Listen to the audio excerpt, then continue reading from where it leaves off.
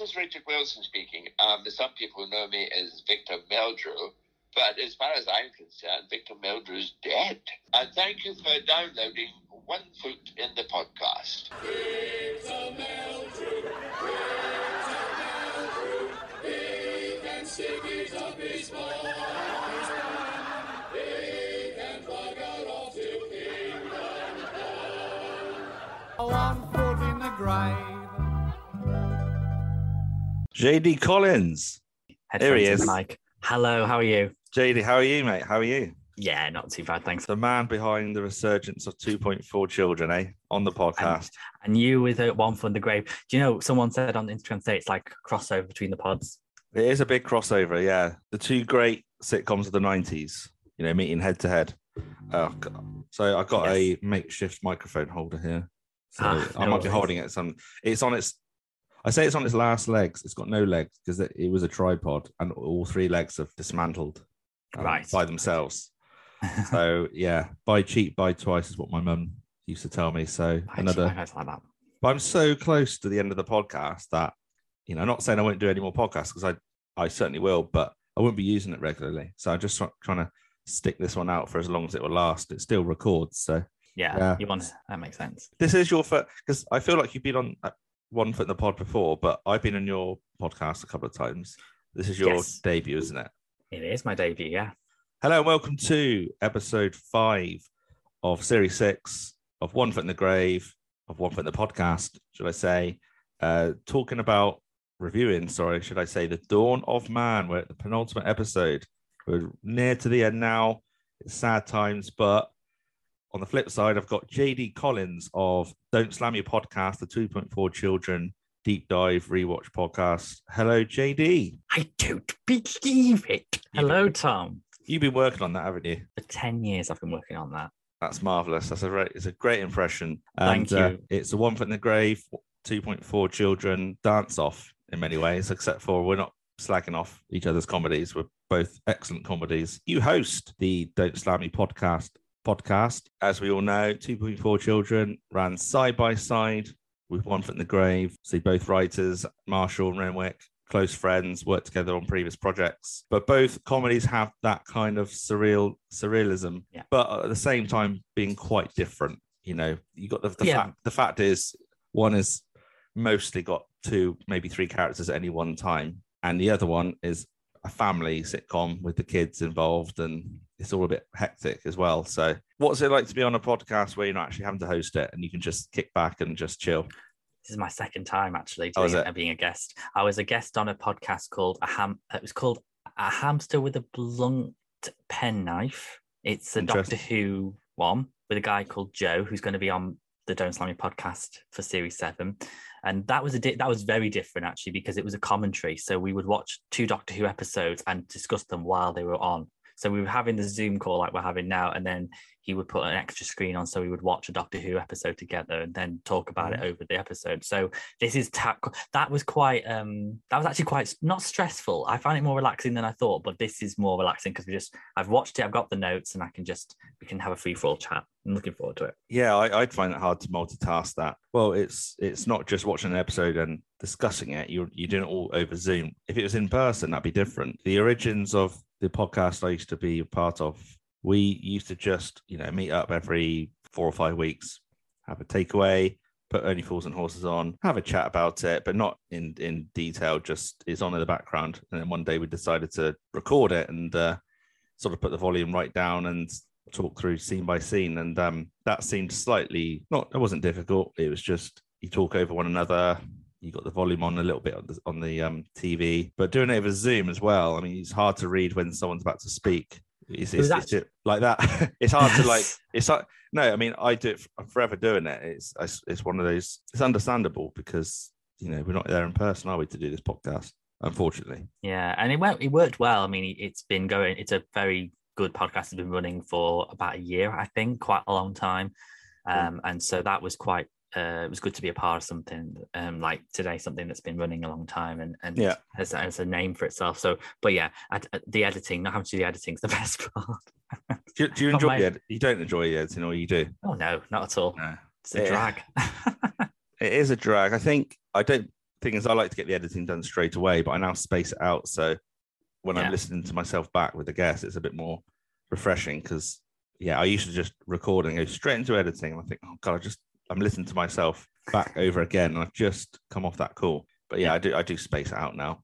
So on all things One Foot then, and what are your initial thoughts on Dawn of Man? It's my favourite of Series 6. I've had a very kind of mixed love with Series 6 over the years. I never used to like it as much as the others, but over the time I've preferred it. But Dawn of Man's always been the consistent favourite one. I think it's a really classic One Foot story in terms of all the ingredients are there. It's a great penultimate episode to the series. And it just has everything that I would want from it. Some sad moments, some bit bizarre moments, and just the way that Victor Meldrew's life kind of culminates into chaos constantly is just wonderful. It's I think it's many people's favorite of the Series 6. I mean, the final episode is amazing, but it's also really sad. But it's not cool, is it, to put the finale of any episode of any series as your favorite? I feel like that's sort of an unwritten rule. Don't put a finale of anything as your favorite. It's like Fools and Horses, Time on Our Hands. It's an amazing episode, but it seems a waste to say that's the best. But in this episode, Dawn of Man, you meet a relative of Patrick's, some great visual pranks. I think one of the biggest cock-ups ever by Victor, arguably one of the biggest. And obviously there's that incredible BAFTA-winning worthy scene by Owen Brenneman and Annette Crosby. And I think this episode was actually put forward for a BAFTA. It sure was. Did you read that in the Bible? In the Richard Webber book, I certainly did. It's my favourite book, but out of TV behind the scenes, it's just so comprehensive, and it's got enough stories, it's got enough detail, but it's also got a bit of drama as well, which I quite like. It's that balance of being interesting, which I think is really good. I'm going to miss referring to that little cookie there, because it's been my go-to reference for all sorts. I've got a quite interesting story about One Foot being in my life from almost the beginning. Okay. So I watched it when I was 17. That's when I discovered it. But it's one of those shows about. It's Victor Meldrew's kind of famous. I Don't Believe It. It's something. It's one of those pop culture sort of names that Yeah. I knew how it ended before I ever saw it because it's a famous ending. But I was actually born the night Hole in the Sky was first broadcast. Oh, really? With the McKendry brothers. Series 5. Okay, that's the night that aired. J.D. Collins was brought into this world. And funnily enough, it's weird it's called Hole in the Sky, because my parents remember in the hospital, a TV was wheeled in and the show Pie in the Sky was on, which was a detective series with Richard Griffiths. Richard Griffiths, yeah. And I just find it weird. Hole in the Sky, Pie in the Sky. It's just a bit of a strange thing. It's close, isn't it? It's very close. Yeah. I just say I was born an hour later. So it was on at 9:05, and I was born at 10:22. It's like you did fall from the sky, from the heavens in a spiritual sense. Yeah. Well, and glad you're here today to discuss The Dawn of Man. Should we get down to it? Let's go for it. One foot in the grave. So a little synopsis then. I create the vast majority. I say create. I type these synopsises up myself because I find a lot of the ones online are a little bit. They're either too detailed or too brief. And I think the one I've written is actually probably too detailed. But here we go. Victor's latest hobby attracts stress and anxiety. Mr. Swain is apparently moving on to pastures new as he's made aware of a more successful doppelganger, which brings him back down to earth from his usual happy-go-lucky nature. Patrick and his brother cause unwanted distress to Pippa as Patrick himself brings on considerable distress to himself. And a mix-up at the local newsagents causes the biggest stress of them all onto the Meldrews. That was very, very wordy. It's good though. That was I like that. It was pretty good. The opening scene is a little unusual. I don't recall. Was there a? Yes, there was a opening credits. So with the episode title appearing on the screen, the first shot is like a hazy scenic river in the foreground, countryside in the back with off the distance glimpse. It's quite a glimpse of the moon. I think it's sort of almost dawn, isn't it? And there's a different shots of, again, picturesque scenes amongst the deep green of the countryside. Still very hazy. And And there's like a shot of like a sty in the foreground of a field overlooking some cows, and it's all very peaceful, English, British village church. Remind me of Monica the Glen a little bit in terms of the 16.9 ratio. It definitely the location scenes. I noticed this actually in the early noughties Only Fools and Horses trilogy. It's similar camera types that they use for the location shooting that makes it look like a drama. So like if you look at something like Jonathan Creek, when you look at the first series, that was 4.3 ratio. When you see it move to 16.9, you can definitely see a change in the location shooting. And it almost looks like the same with the location shooting of these sitcoms. Yeah, that's very true. And I think that's what makes Series 6 a bit different. Discussed it time and time again. The picture quality is that much sharper, and it's sort of pretty created for widescreen TVs from there on out. But yeah, beautiful opening shots. We're sort of put in a false sense of security. I don't know, like it's what could possibly happen with these opening scenes. Very, very tranquil and pleasant looking scenery until we see a fallen tree, of course. On a man, the police aware sign makes me laugh. Yeah, right, alongside the fallen tree with a balding man sort of underneath, face down, and it's on like an A4 sheet of paper. It's like stuck to the bark of the tree. Yeah, police aware. It's like they knew it was there and they had to, and they've not done anything about it, and there's been an accident. Yeah, I mean, are police really aware? If they are aware, that's just woeful work by the police. And if they're not aware, it's just some prankster saying, "Don't worry about this guy. You don't need to call the cops or the ambulance service because they're aware, leaving him just to die." We just had a minute or so worth of, "Oh, that's a lovely scene. That's lovely." And then you see that guy underneath the tree. So, and then we see like a nice shot of a long view of a river, very spring-like imagery with Victor in the foreground of the shot, setting up like his fishing equipment. It looks like he's got another hobby under his belt. He's gone through many hobbies in the series. Sitting down and undoing this lid of his flask quite smoothly, I might add. He's very, very sort of, I don't know, like if you're into your ASMR stuff on YouTube, Victor opening his flask lid was quite a relaxing thing to watch just for those few seconds. And obviously going fishing, I don't think he's going to find a nice piece of gurnet in that river as he. Lots thrown in a couple of minutes as well. Oh yeah, but he has somewhat dabbled in the world of fishing before, or fish, let's say, by way of cooking. I think it was actually in Hole in the Sky when he stank the whole street out with his spaghetti vongole. Yeah.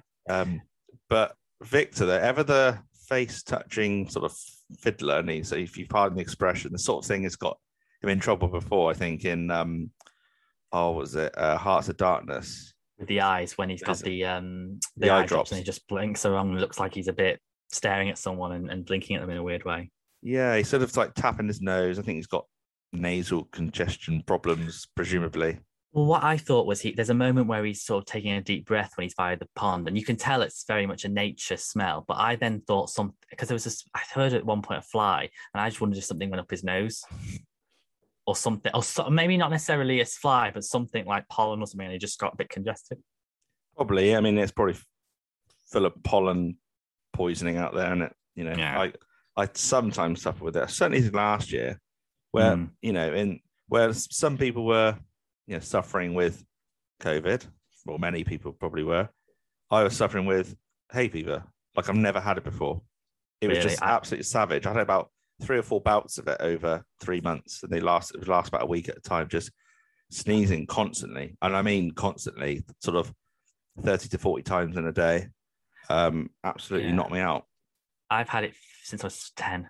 I had it every year since I was 10. And this year was bad. This year was particularly bad. I literally felt like my whole face was congested because I get the sneezing, I get the runny nose, I get the runny eyes, itchy ears, itchy back of my throat. It just everywhere. I just felt like my head was covered, was filled to the brim with pollen. It was horrible. You feel like you're a bottle of fizz and someone's shaking you. Yes, that's how it is. A very good description. Fizzy head. Anyway, so yeah, he's sitting down ready to do a bit of fishing. As he sits down, goes to slurp his tea. He's distracted by like an estate car. It's pulled up where this bloke gets out and he begins littering. It's the worst thing you can do in front of Victor Meldrew. This isn't any ordinary litter though. It's like he chucks like an old-fashioned sort of box TV, even for year 2000, that's like an old TV then. A bin bag full of stuff I didn't quite know. And then the absurd matter of throwing in a dead swan. What is the obsession with dead swans? Because I see there's an area in Manchester called Castlefield, which is where a canal area, and I did two dead swans there once. No, I don't know. Yeah. I'm sure it's dead swans are featured in other sitcoms probably, but yeah, that looked like a real prop, like a taxidermy, or not taxidermy, but it just looked very real, didn't it? So presumably a not freshly killed swan, but already dead, and they just used it. But that looked quite real to me. But it definitely did, and I feel for the prop department they had to make one of those. So the thing about this one is, the mystery as to why he has one in his boot. Why is it there? Maybe we'll find out a little bit later. And Victor quite rightly flabbergasted that I'm flabbergasted that he didn't actually call him out for it until he drives off. I think he's that gobsmacked. He stands up from his seat and he goes, "Oh, you!" But he's already driven off by then. I always think some people out there, they want to stand up to what's right, but you might wait till that person's out of reach until you actually say something. But Victor's not afraid to stand up for his beliefs. I just think he was that dumbfounded that he didn't really get a chance to call him out on it, there and then. But of course, he will in a moment because we're at the pub, and I'm going to call him Mr. Hooligan. Who was he played by? Nicholas Frost. That's what I looked him up. I found he was in Pie in the Sky 2 weeks after that episode. Oh, right, okay. I was going to say, I don't really see him that he's appeared much else, really. No. Nothing major since One Foot. So at this pub, this guy, this hooligan litterer, he's smoking a cigarette, and he's reading a local rag, and we see what kind of personality he probably is with a bird's eye view of his left hand. That would usually or traditionally say HATE, hate, and it actually reads Anna. And you think, oh, what's someone's right hand? And it's Kournikova, which I was around at the time where Anna Kournikova is quite big tennis star with the greatest respect, probably known for her modeling work over her tennis playing ability. She's a very beautiful lady. I haven't seen anything of her for years, but it's just how they've managed to fit Kournikova on 5 knuckles or 5 knuckles. I don't know if it's just his thumb had it on or not. He had UR on. He had you put 2 letters onto his fingers, and I read somewhere because I had to Google her. That was one reference I didn't know. She was the most searched name on Google Images for about 2001, 2002. Not surprised. Not surprised. Yeah. She was 19 at the time this episode was shown as well, I think. Oh, you done your homework there, haven't you? I literally did not know her at all. I was complete. That was one reference I was completely.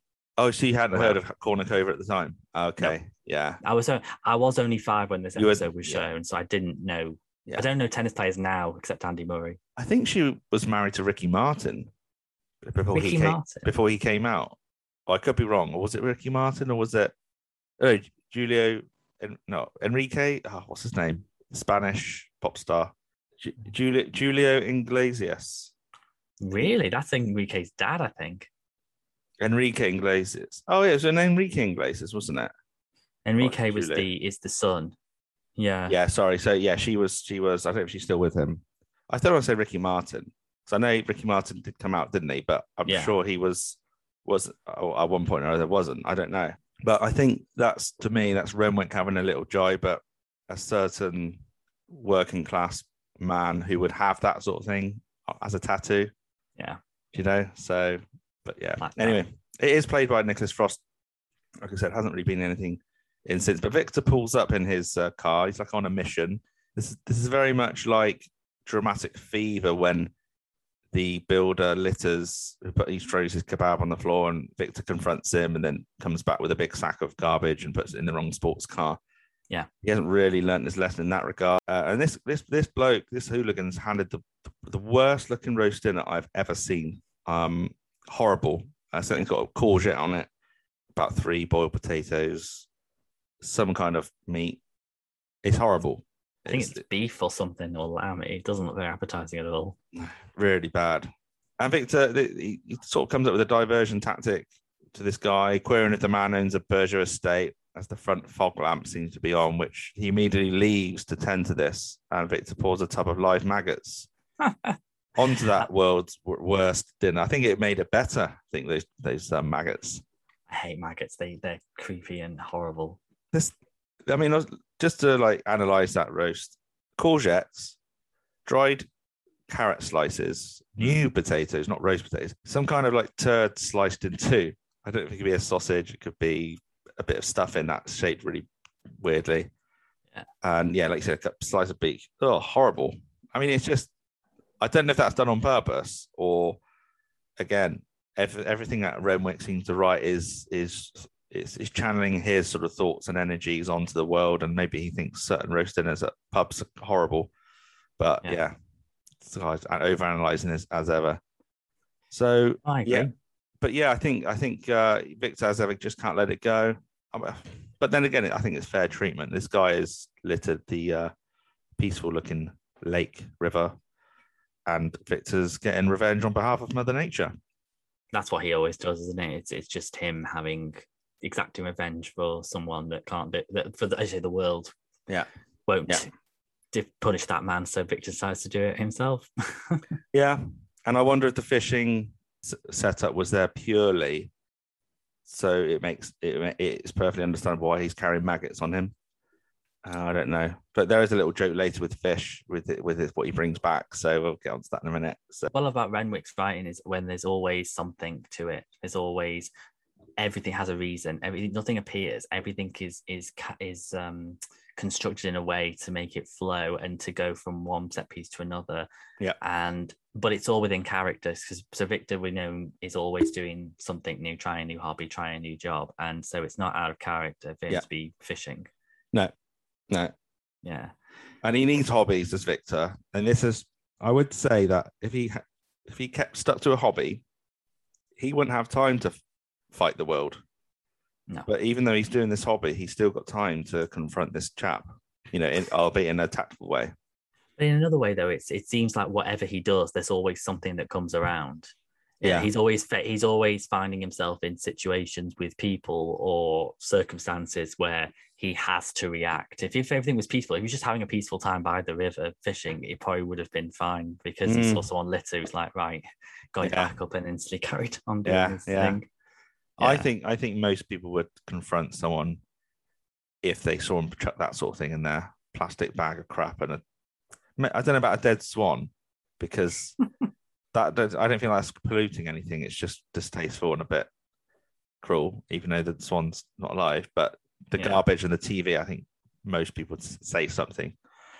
I was walking alongside a canal path today with a couple of friends, and there's a lot to be said about I don't. There's nothing to do with canal boats, obviously, in this episode, but some people who live on a canal or use a narrow boat. Sorry, they're such Nazis. I think there's this lady was approaching clearly a family who'd never really used one before, and she was saying, "You need to be on the right hand side," and she kept shouting that over and over again.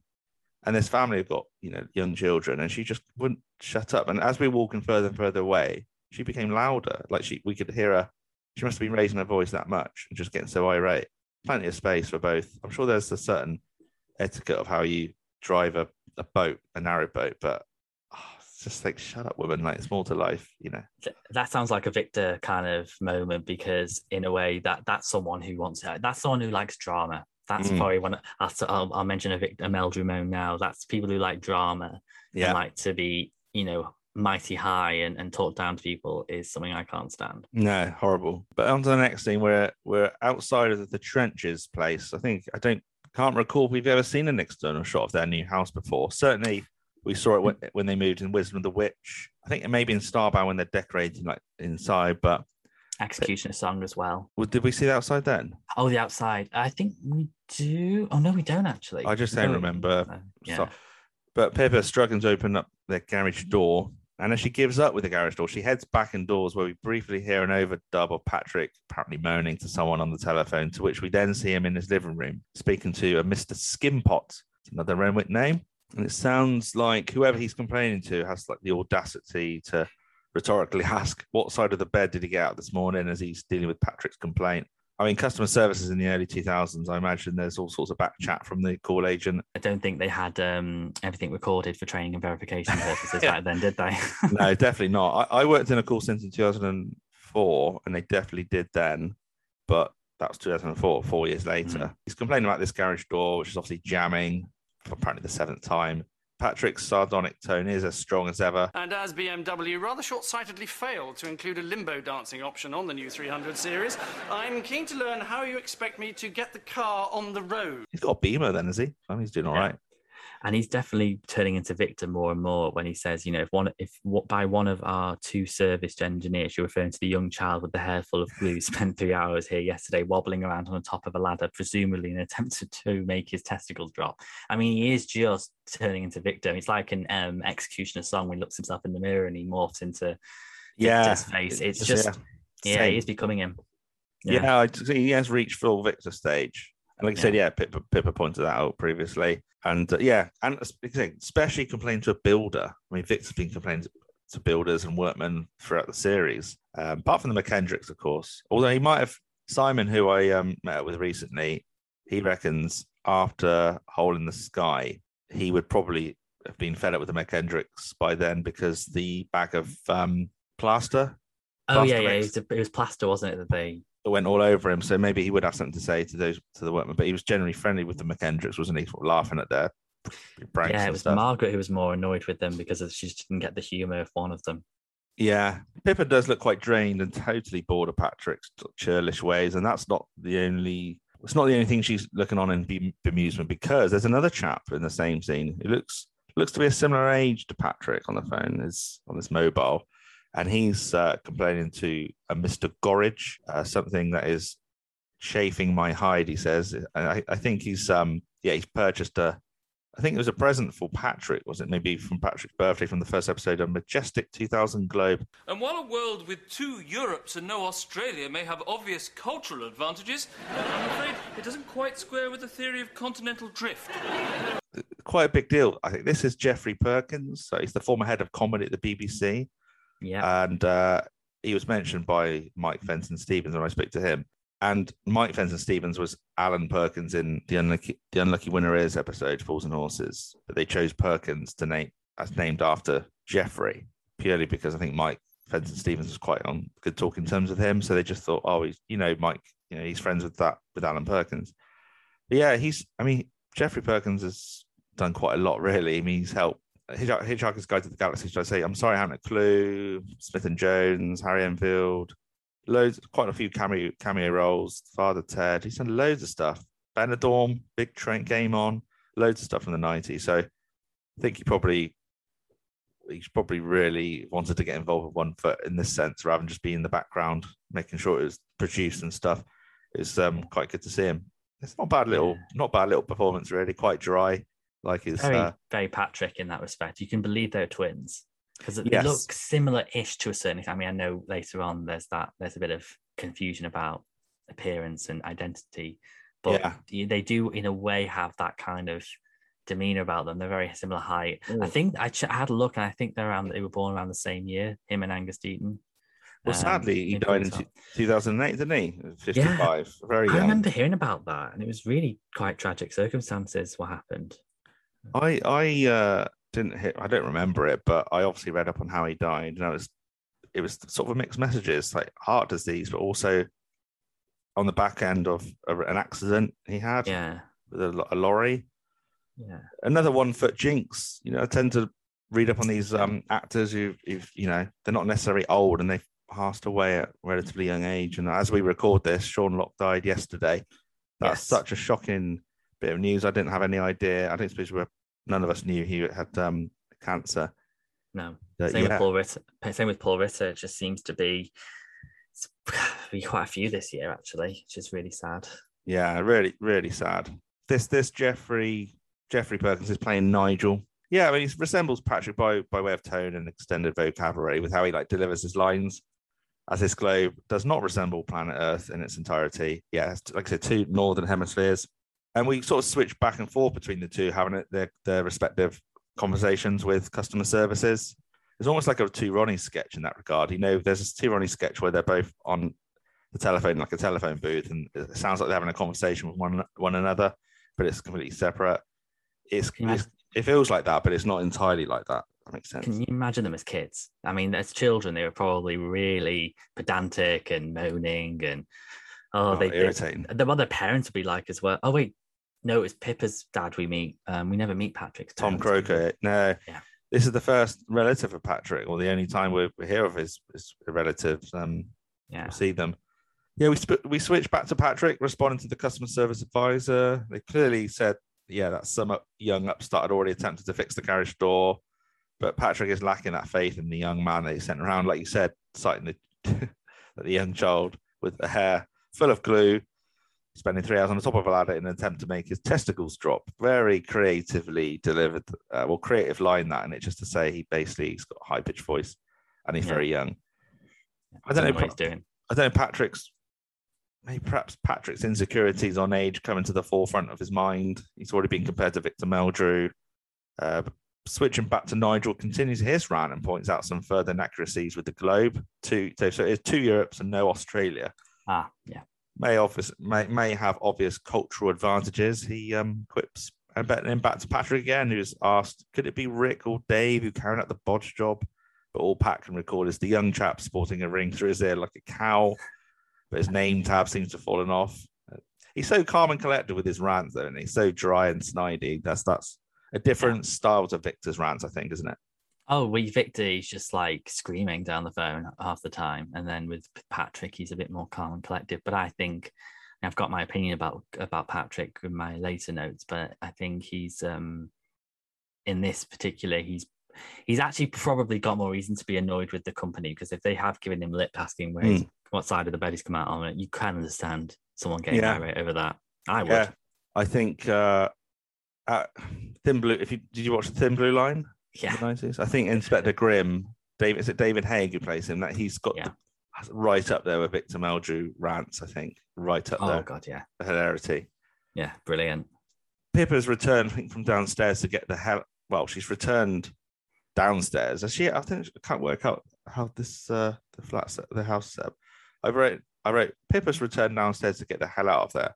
I think I meant to put she's just left. And Patrick's conversation ends with, "Oh, has he? How very fine and dandy for him." So I don't know what was said in response to Patrick's mocking of the ear jewelry. So I don't know. I think he's talking about the fact that the lads won the midweek lottery to go to Barbados, and he's got later on Pippa mentions he might have gone to Barbados, but yeah, he's won a midweek lottery. Switch back to Nigel on his phone call. Briefly, sort of continues his conversation with more sarcasm by way of saying, if his brother was blind, there'd be no troubles. So switch back again to Patrick, who offers some congratulations to the builder, like I said, and assertively demands he gets his arse back now and finish the job. I think it's a clever line by Nigel. Finishes up his call by also demanding a quick turnaround in rectifying the globe cock-up. Your heads and hemispheres will roll. Both Nigel and Patrick are in the same sort of shot now, because they were previously in separate shots with the Pippa in the background looking so pissed off, isn't she? They both hang up the phone. Pat reveals the little twerp had won the 60 grand on the midweek lottery. They both say unbelievable, but I think, too many victors here. Unbelievable. Pippa sort of falsely polite to them both as she's hinting at actually getting rid of Nigel by way of announcing she's picking up the whiskey he wanted to take back. And he's due to head back on the train that day. And Pippa exits. Do you notice that Nigel doesn't respond to her? So she says, it's 6:30, isn't it? And he just doesn't say anything. Yeah, he seems a bit of an arrogant sod, doesn't he? Yeah, it doesn't seem entirely likable. No, not at all. Just going by that scene. But obviously, I believe Pippa when she says she probably because they probably wind each other up, Patrick and Nigel. Not wind as in get on each other's nerves, but they sort of encourage each other to be as negative and whingy as possible. They obviously rub off badly on one another. Yeah, that's twins for you. Yeah, Patrick's further enraged at the stereo as we see a foreground shot of Pippa walking out, quipping to herself on the back at Pat's comments that the stereo is driving them at the wall. And Pippa is bad enough in mono. So it was worse. It was worse when it was mono. The first couple of scenes are quite not want to say unremarkable. There's just a little bit more density, I find, with the next few scenes. There's more to kind of pick apart, I find. Well, we're in the corner shop now, and I don't know if this is the happy shopper, as mentioned in The Man Who Blew Away, where Victor received a little personal joke about him in a Christmas cracker. I don't know for sure what shop this is, but he's doing a little bit of shopping. he picks up a large piece of. Is that a bit of sea bass? I don't know what fish that is. He's doing a bit of shopping, isn't he? It's just massive fish. I do wish I liked fish because there's been so much to choose from seafood wise, but not a fan. Not a fan at all. No, I only like salmon and cod. Yeah. Oh yeah, a bit of cod. Yeah, battered, of course. Fish and Other chips. than that. So yeah, he's doing a little bit of shopping. He's doing the nose tapping thing again, just to sort of further plant that seed that is going to build up to a misunderstanding, perhaps.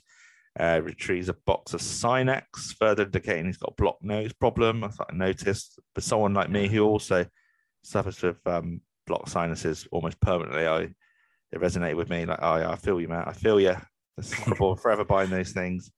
I love the fact that when we see Mr. Swaney, he says, there's a product. He says, "Oh, that's very overpriced," and that's what I like about the kind of culture of this scene. It's like a corner shop which has overpriced products, and often you find it is labelled products, but it has the prices on the boxes, and it will not move to any other price. He is like a cuckoo calling from his clock when he just like moves the box of cornflakes. Morning, Mr. Meldrew. I'd get it in boots if I were you. What? The anusol. They'll charge the earth in places like this. I love Mr. Swaney's entrances. He just appears out of nowhere. Yeah, it's the last time we'll see Mr. Swaney. Owen Brenham. It's the penultimate episode, so we're not going to see much of many people, sadly. But this is his last episode. Just before we go into that in further detail, so much product placement. Pampers, Sinex, Kellogg's. It seems to, you can't get away with that now. No. But it does bring a bit of realism to the show, I think, when they reference, everyday foods we might buy. I'll always remember when I see Rearranging the Dust and they've got a B&Q bag. And it's just so interesting to see what B&Q bags and logos was like then. It was like a white bag and it was the same logo type, but it was really dark red. I remember it's a Sainsbury's bag. Good food costs less at Sainsbury's. I'm sure it was. It's like slightly orange. Yeah. I know what you mean though. I like watching comedies of the 80s and 90s just to look at the set because it takes you back to your sort of childhood and what things were like. I don't mind looking at 60s and 70s comedies, but 80s and 90s especially, it's like, wow, to see what it was like then. Because set designers are bloody good at their job. This set is really particularly good. I feel like these kind of corner shops that you go into now, that it's kind of very small, everything's kind of cramped on the shelf, like pushed on the shelves, very tight spaces. I actually feel like there's places around me that are like that now, and it's just, it's crazy to see the detail that they go into with that. Really good. Nick Swaney, star of 15 episodes. Patrick and Pip obviously with us the last time we see them, star of 14 episodes. And it's sad, despite its usual hilarity, it is sad to, Mr. Swaney's last ever misunderstood you from Ice Greeting. Nick gives Victor a second prize he's won in a eczema sufferer's tombola. It could just be any kind of tombola raffle. It had to be something like eczema, didn't it? I can't even imagine the meetings for that kind of thing. It's only in this show, and only Mr. Swaney would do something like that. It's wonderful. And it's Victor's face, isn't it? Richard Wilson's got such a flexible face. That's the way I can describe it. And the prize was donated by Mrs. Cribbins at the dry cleaners. It is her late husband's false beard. It's not just shoes that Victor manages to get hold of that are from deceased people, like Dreamland. It's old people's beard. Lovely. And I love how Mr. Swaney describes it as a family heirloom. Yeah. And that it's been a chronic. He had chronic facial dermatitis, and it's been steam cleaned, but he needs to be sparing with the gums Arabic. I'm just like, what? It's a complete. That's come from something, David. I know. I suppose it's in keeping with the nature of the charity, but nevertheless, come on, that's just not a cool thing to give someone, is it? That is like, I don't know, an athlete's foot. Sufferer's tombola, and then you have like someone's dead skin on something. It was only today actually, because I donated £10 worth of raffle tickets for a charity of my boss's friend who sadly lost her son some time ago, and there's loads of cool prizes to win. One of them was a skydive, which I'd never do, but there's some there's vouchers for here, there, and everywhere. But I won a prize, and it was like glass bottles, like it's homemade. I think they're like empty wine bottles decorated with lights, like little fairy lights in the middle, inside them. Lots of effort, but in my opinion, tacky. And I just don't know what to do with them because there's like 6 of them, and they're all different. They've all different styles, and it's just not our thing. So I feel cruel putting them in the bottle bank, but I think I might just give them to someone if they want to have something on the mantelpiece with fairy lights. But yeah, Christmas decoration. We've got a lot of clutter in our house, so it's not for me. I'm happily donate the money, but I mean, it would have been a bonus to get something that's useful, but it's not about that, is it? It's just to entice people into, of course, donate. But yeah, it was only today I finally got, because my boss kept hold of it for the last few weeks. I didn't know if I'd ever see it, but yeah, I've seen it now. I don't know what to do with it. Maybe I can give it out as a prize on this podcast for something.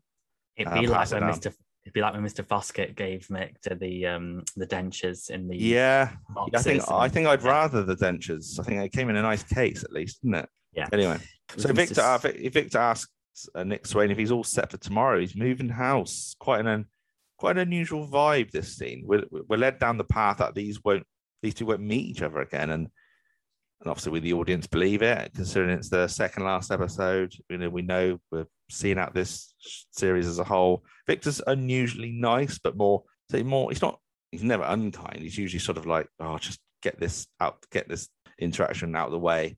But he's quite meaningful with his niceness this time. He's usually passive, and he's usually polite for the sake of politeness. But Nick's grateful. Nick Swain's grateful. He's taken aback a bit, and he's sort of going for a hug, a man hug, straight on shot of this now. Like you can see them straight on having a nice cuddle, and a bit of sorrowful music heard as they say their goodbyes, and Nick leaves. And I think maybe when you first watch this, you might not think you see Mr. Swaney again. It might just be a quick cameo from him just to say goodbye to the audience. Well, if I don't see you before you go, keep in touch, and I hope it all works out for you. Oh, well, thank you very much, Mr. Meldrew. That's very kind. And,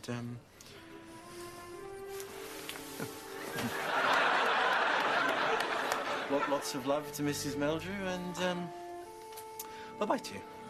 Bye, Mr. Swaney. Yeah, I mean, it's one of these moments which it makes me annoyed when people think Victor Meldrew is like the grumpy character, because actually he shows what a decent man he is. And it's also the same when you go to when he mentions in Endgame, about Mr. Swaney's putting on weight. He says it in a way that's more concerned for him.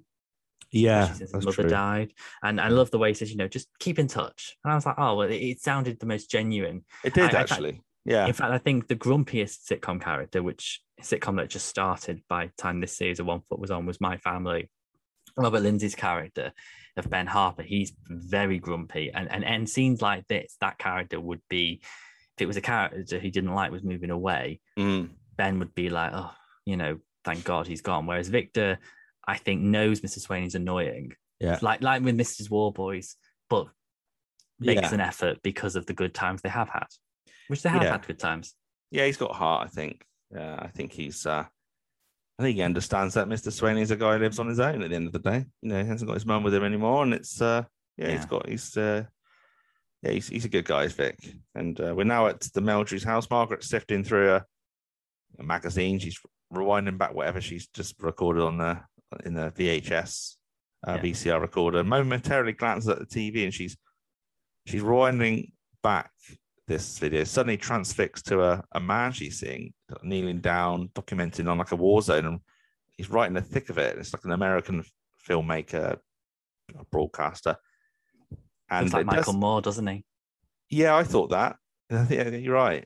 This chap does mention the word dawn, correlating with the title of the episode, referencing these men await another dawn to break of war, presumably. And this person's called Skip Hoberman, the CNS News. That name. And by the way, this isn't the voice of Owen Brenham. It isn't? It's not. I don't know why. It's someone called John Rye. And I don't know if that's because Owen Brenham can pull off I'm sure he could. He's an actor. And I know not all actors can pull off accents, but I feel like surely Owen could have done that. But anyway, she's quite taken aback by this, and the audience are chuckling. And I'm not sure I caught on that this man, despite it being played by Owen Brennan himself, looked like Mr. Swain at the time. How was I 14 when this came out? So probably not following the episode as much as I would doing a rewatch. But I thought, oh, is that supposed to be Owen Brennan dressed up as this guy, or is it just a lookalike? At that point, I was probably overanalyzing it. And that's quite a short scene before we go back to the corner shop. But, again, picking up where we left off, Nick Swaney's just left the shop, or someone's just walked out anyway. Victor picks up a copy of the Full Monty, which I think it was out about that year. I think it was a massive film. So I remember watching that at the cinema. Great film. It's a great film, and I love the analysing the video stand and seeing all the titles I could see. Any that stood out for you? Oh, quite a few. Cracker, True Lies, Total Recall. I noticed one was Kim Cattrall's face, but I don't know what the film was. Couple of Friends videos, Porridge, Brief Encounter, Three Men and a Baby, and The Good Guide to Sex. They should have had 2.4 Children, because that would have been out on video for the first series or two, wouldn't it? Yeah, the first series had 3 episodes. That would have been a good nod to his friend Andrew, wouldn't it? Well, there's actually one episode, 2.4 Children, where they have one from the Grave VHS, apparently. Oh, really? Oh, so Mr. Renwick didn't repay the little Easter egg there. I think there's a props part and they had all the bot videos in and they just grab whatever. It's just fate that and choose what they have out there. But I look again the details. I can remember sort of early 2000s, those kind of shops and stands with the videos on the shelves, and it just does take me back to that time. Things like having the Good Sex Guide on the top shelf.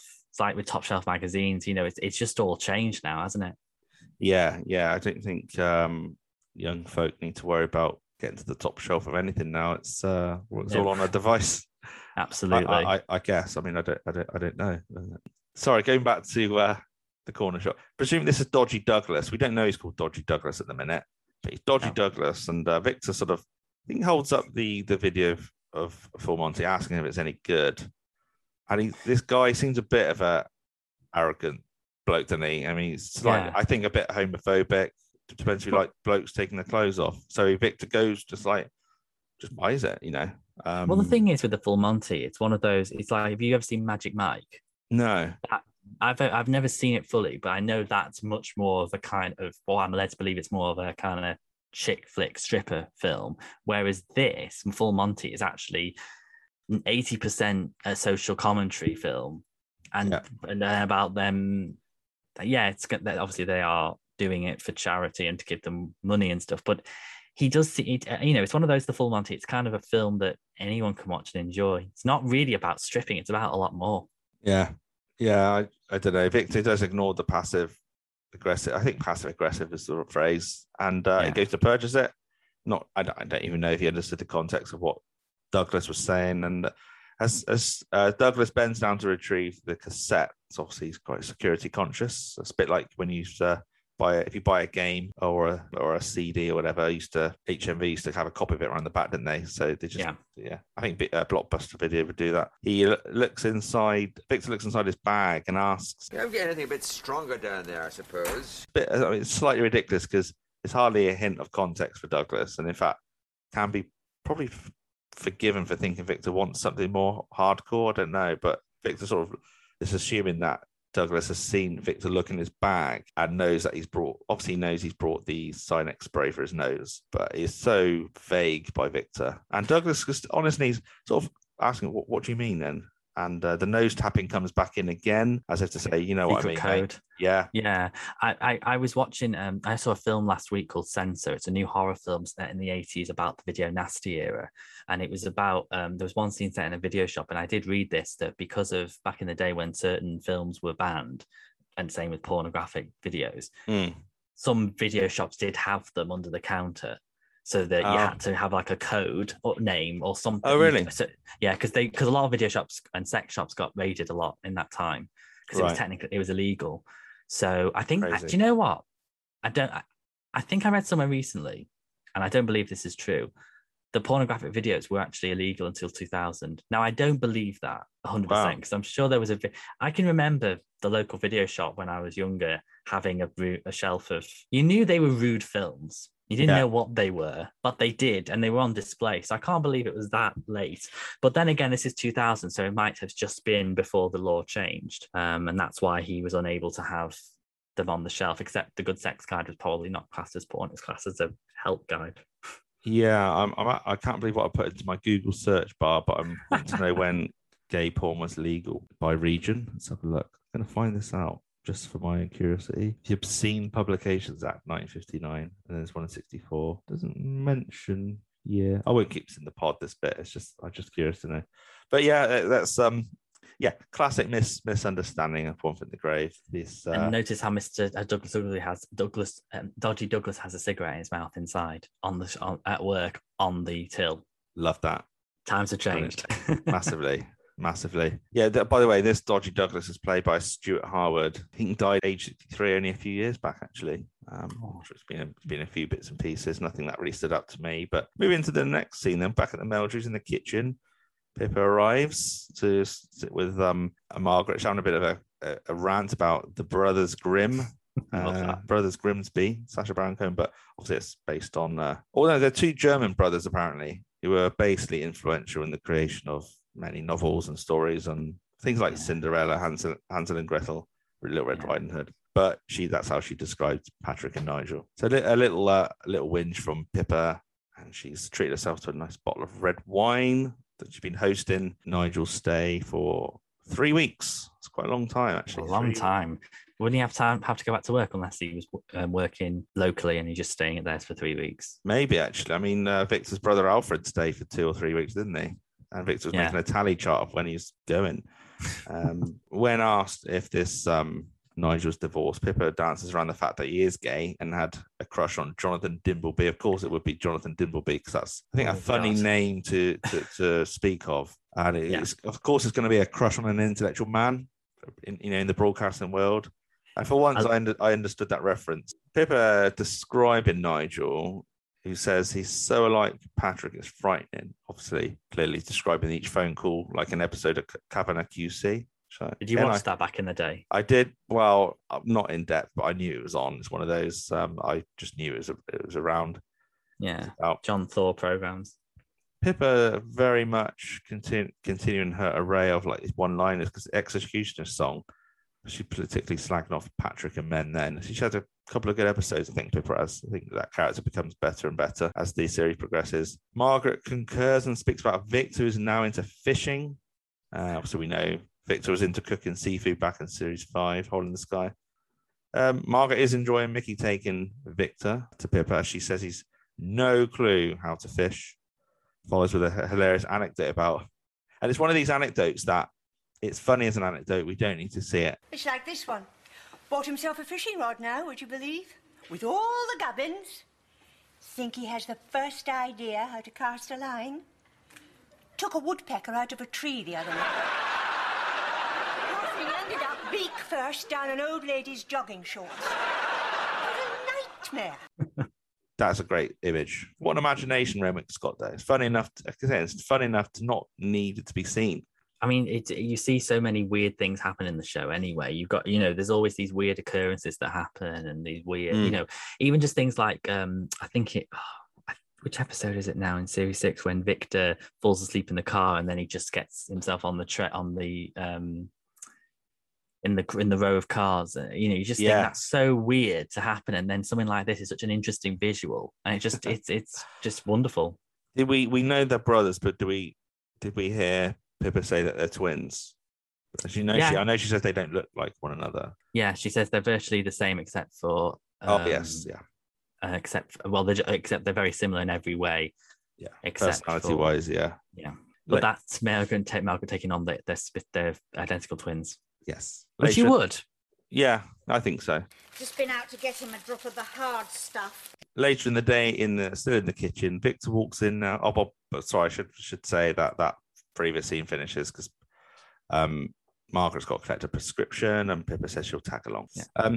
Later in the day, Victor comes back in. He's got some shopping. I think he's got his fishing rod. Knocks over some of the bits and pieces in the kitchen, slightly enraged by that.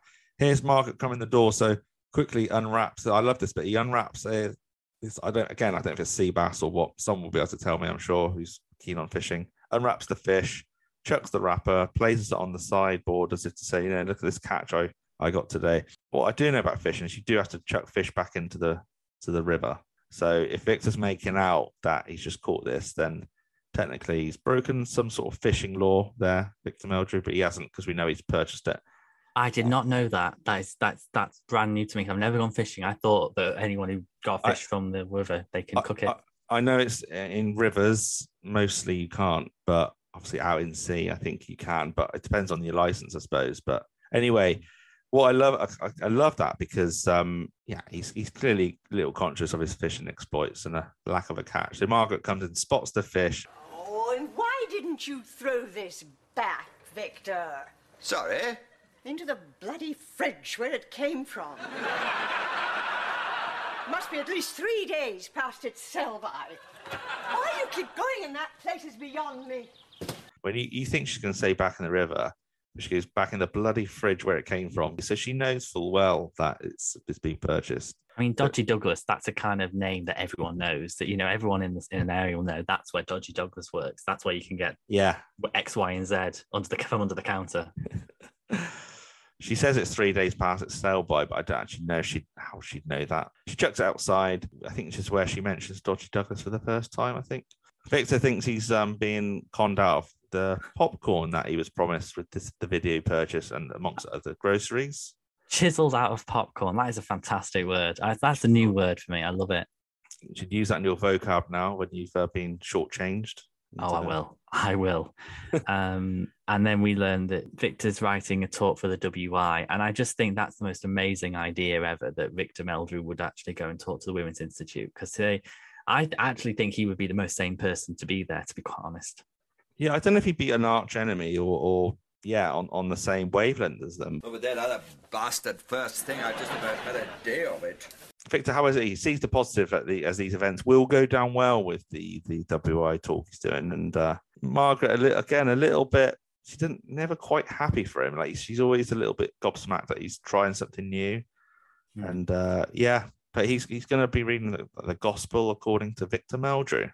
I love that book. Yeah, the Gospel according to Mr. Victor the Gospel according to Victor Meldrew just sounds like the best thing ever. Well, we are getting a One Foot in the Grave and Counting novel, aren't we? So that'd be good. Yes. I was only made aware of the initial book by a couple of listeners, and Darren kindly donated his copy to me. So, and shamefully, I mean, I'm not a big book reader, so it's going to take me years to read, but I endeavor to, I certainly think I'll maybe make it a little mini New Year's resolution to read both, hopefully the new novels out, by 2022, so I can just read them both and maybe review them on a podcast at a later date. Who knows? Yes. But anyway, sorry. So he's thinking of renaming his Gospel according to Victor Meldrew. I'm thinking of basing it around a theme of evolution gone wrong. Neanderthal man did not, in fact, die out. He went to work for Sky Digital. Bloody performance we had with them. Yeah, it's always Sky that gets this sort of. It's always a bit of a jibe at Sky in a lot of these sitcoms. I mean, back then it was only 10 years old, maybe? Well, I mean, all you had was terrestrial TV, Sky Digital, or cable. Cable was never really referred to as by, because I know it was, what was it, Blue Yonder back then, or Telewest? So I think Sky Digital just sounds funnier, and it's just more of a recognisable name back then to reference. I think obviously talk of Pippa's anguish at having to put up with Patrick and his brother. She also points out his brother's gay, but like Patrick in every respect. So just again, giving Victor that idea that they're going to look alike, which will set us up nicely for later. Margaret walks back in the kitchen talking about it being a coincidence, but not sure who she's on about at that point. But she spots something on the floor wrapped in a brown paper bag, and she thinks this belongs to Pippa. Of course, that's where she's sat. It's right underneath where she's sat. So Victor calls out if they're, this is where Victor asks if they're completely identical. And Margaret just says yes, but not sure. I don't think Pippa made that clear at all. She just said they're twins, almost the same in every other way. So I think she did, actually. Yeah, practically the spitting image, she says. Yeah. Which you would think that, unless, generally speaking with twins, you would say if someone was not identical, they're not identical twins, wouldn't you? I think so. I think that's the first thing. If I hear of someone that is a twin, oh, my brother or sister, we're twins. I said, oh, are you identical or not? You do ask that, don't you? Oh, yeah. I got twin daughters or twin sons. Or are they the same or not? Yeah. Victor is a bit perplexed that mention of Patrick's brother hasn't been brought up before and ponders if they purposefully have kept their distance, maybe. Victor and Margaret having do that thing where they're like conversation in two different rooms as ever, which always plays out well. That's true to life, you do shout from room to room, well, not shout, but raise your voice if you're just doing your own thing. Yeah, not just sort of confined to one room. It's very real in the way it's directed and rehearsed as well. I can imagine the rehearsals for this would have been very frantic because they move on the go all the time. Yeah, you can't read the body language, or the timing must be difficult to achieve. Victor suspects if you have a twin brother that's gay, it could lead to all sorts of mix-ups. And I suppose a bit of foreshadowing. Loads of foreshadowing here. Margaret asks for a hand with the dinner prep as Victor spots the cassette. Dwayne Spartacus and Mighty Joe Schlong.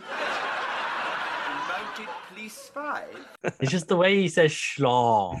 It's fantastic. He's got such a unique accent, hasn't he? Oh, it's beautiful. It's beautiful voice, actually, because it's just so he really articulates the word and pronounces it so well. Not gonna lie, JD. I did Google Dwayne Spartacus and Mighty Joe Schlong. Are they real? Nothing really come up of that title. Just no, okay. For podcasting research purposes, just had to see if that was real. But yeah, so by now Margaret spotted this brown paper bag with something in it. Victor's spotted then she hands that to him, then she then reads out the video. Yeah. Margaret rather innocently wants to watch this after tea. I love how she goes, yes, I might sit and watch that after tea if there's nothing in it. While you do the washing up. It's a weird thing, actually, because, I mean, obviously things have changed now with videos. I mean, obviously it's more DVDs, but more online now. But it's the equivalent would be nowadays, if someone left their login at Netflix here, you wouldn't just go on and watch anything. So if someone's left a video there, you just wouldn't, I personally wouldn't watch something. That's just me. Yeah, I mean, again, you didn't have a great deal of choice back then. You had 4 or 5 channels. If you wanted to spend £3 or £4 to renting a video, you would. So if there's something new to watch, maybe you might have done. Maybe I'll just stick that in. But of course, they're of that generation where stuff that's sexualized, that it would go over their heads. So they're not going to think that title reads as something dodgy. Into the next scene, we're outside of the Trench residence. Patrick is assuming, or more than hopeful, that the garage has now been fixed. Pippa a little skeptical, since this lad has won the lottery. It's not a life-changing win, but I suppose if he's only a teenager, he's definitely going to be quitting work, isn't he, for a few years. 100%. And I think it's the cleverest prank played in any comedy. I think I've never seen anything like this. This is such an out there idea. That a garage door opens automatically. Well, it goes deeper than that. The fact that the set design team have been able to come up with this, they managed to engineer the front door to open up like tilt, whereas obviously I don't know if the actual garage door was ever fixed as such. I think that's probably still jammed, but the door was just somehow, I don't know. I'm sure it's more than achievable. Well, it is, because we can see it, but just very clever. It's a wonderful image, because you think like Patrick's he's kind of got that smile and that real smirk that Angus Deasing does really well when he opens it up, and it's just the very front door opening up. I mean, that's something that someone's had to have that happen to them, because it's so bizarre. Yeah, I mean, this is a real house. That's not a set, is it? So that's a real job that's been carried out. Yeah. Something else I noticed as well. Yeah. When they're driving up, do you notice the street sign? No. It says Kilpatrick Way. Does it really? Yeah. I didn't see that. That's an amazing street name. It's good observation skills. Yeah, I didn't see that. Kilpatrick Way. Kilpatrick. That is a name, isn't it? But it's just... But it's spelled with one L, and it's Kilpatrick. Just Kilpatrick. Kilpatrick. At Kilpatrick Way. I was like, I like that. Yeah, I mean, if Patrick Trench had also died in this series, then that would have been a massive foreshadowing, or a little Easter egg clue that he's going to go. But I did not spot that. The door opens up like a DeLorean door of Back to the Future. That sort of tilts all the way. It's very good. Yeah. The little bastard! I'll kill him. Back at the Meldrews, the scene pans away from the back of the TV to Margaret in shot, a horrified Margaret, where obviously they're watching this porn now, aren't they?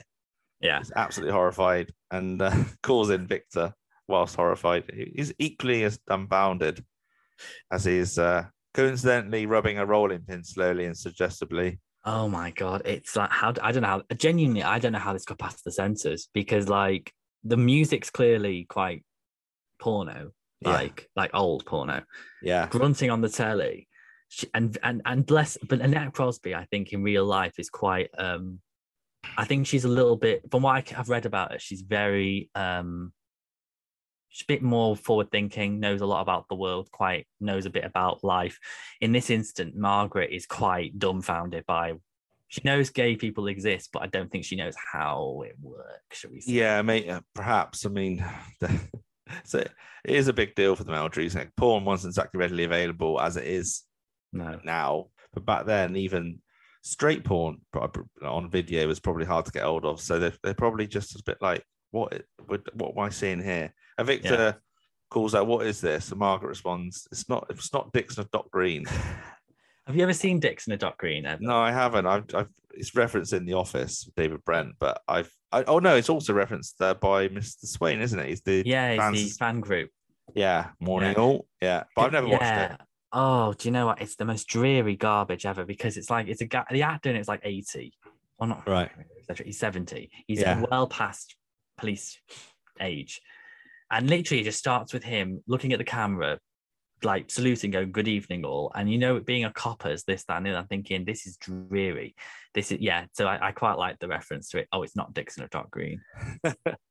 And I love it when two things I particularly like is when Margaret is clearly shocked by something in particular and turns it off, and then Victor sits down and he puts the rolling pin up in a very suggestive way on his lap. That's funny. And then she says, refers to Pippa saying, hard stuff, she said, going back, misunderstand the alcohol. And then she turns to Victor and goes, "Is that what some men actually, and it's just, yeah. And then wants the sweet smelling salts, because she just needs to kind of she's horrified that someone would buy their brother-in-law something like this, and she is recollecting hard stuff. Like you said, it's the whiskey, isn't it, or the booze that she purchased. The thing that annoys me as well about the way some people talk about One Foot in the Grave nowadays is they seem to forget what it was actually like in terms of the content. So do you remember a couple of years ago there was a sitcom on BBC One with John Cleese and Alison Steadman called Hold the Sunset? Yes.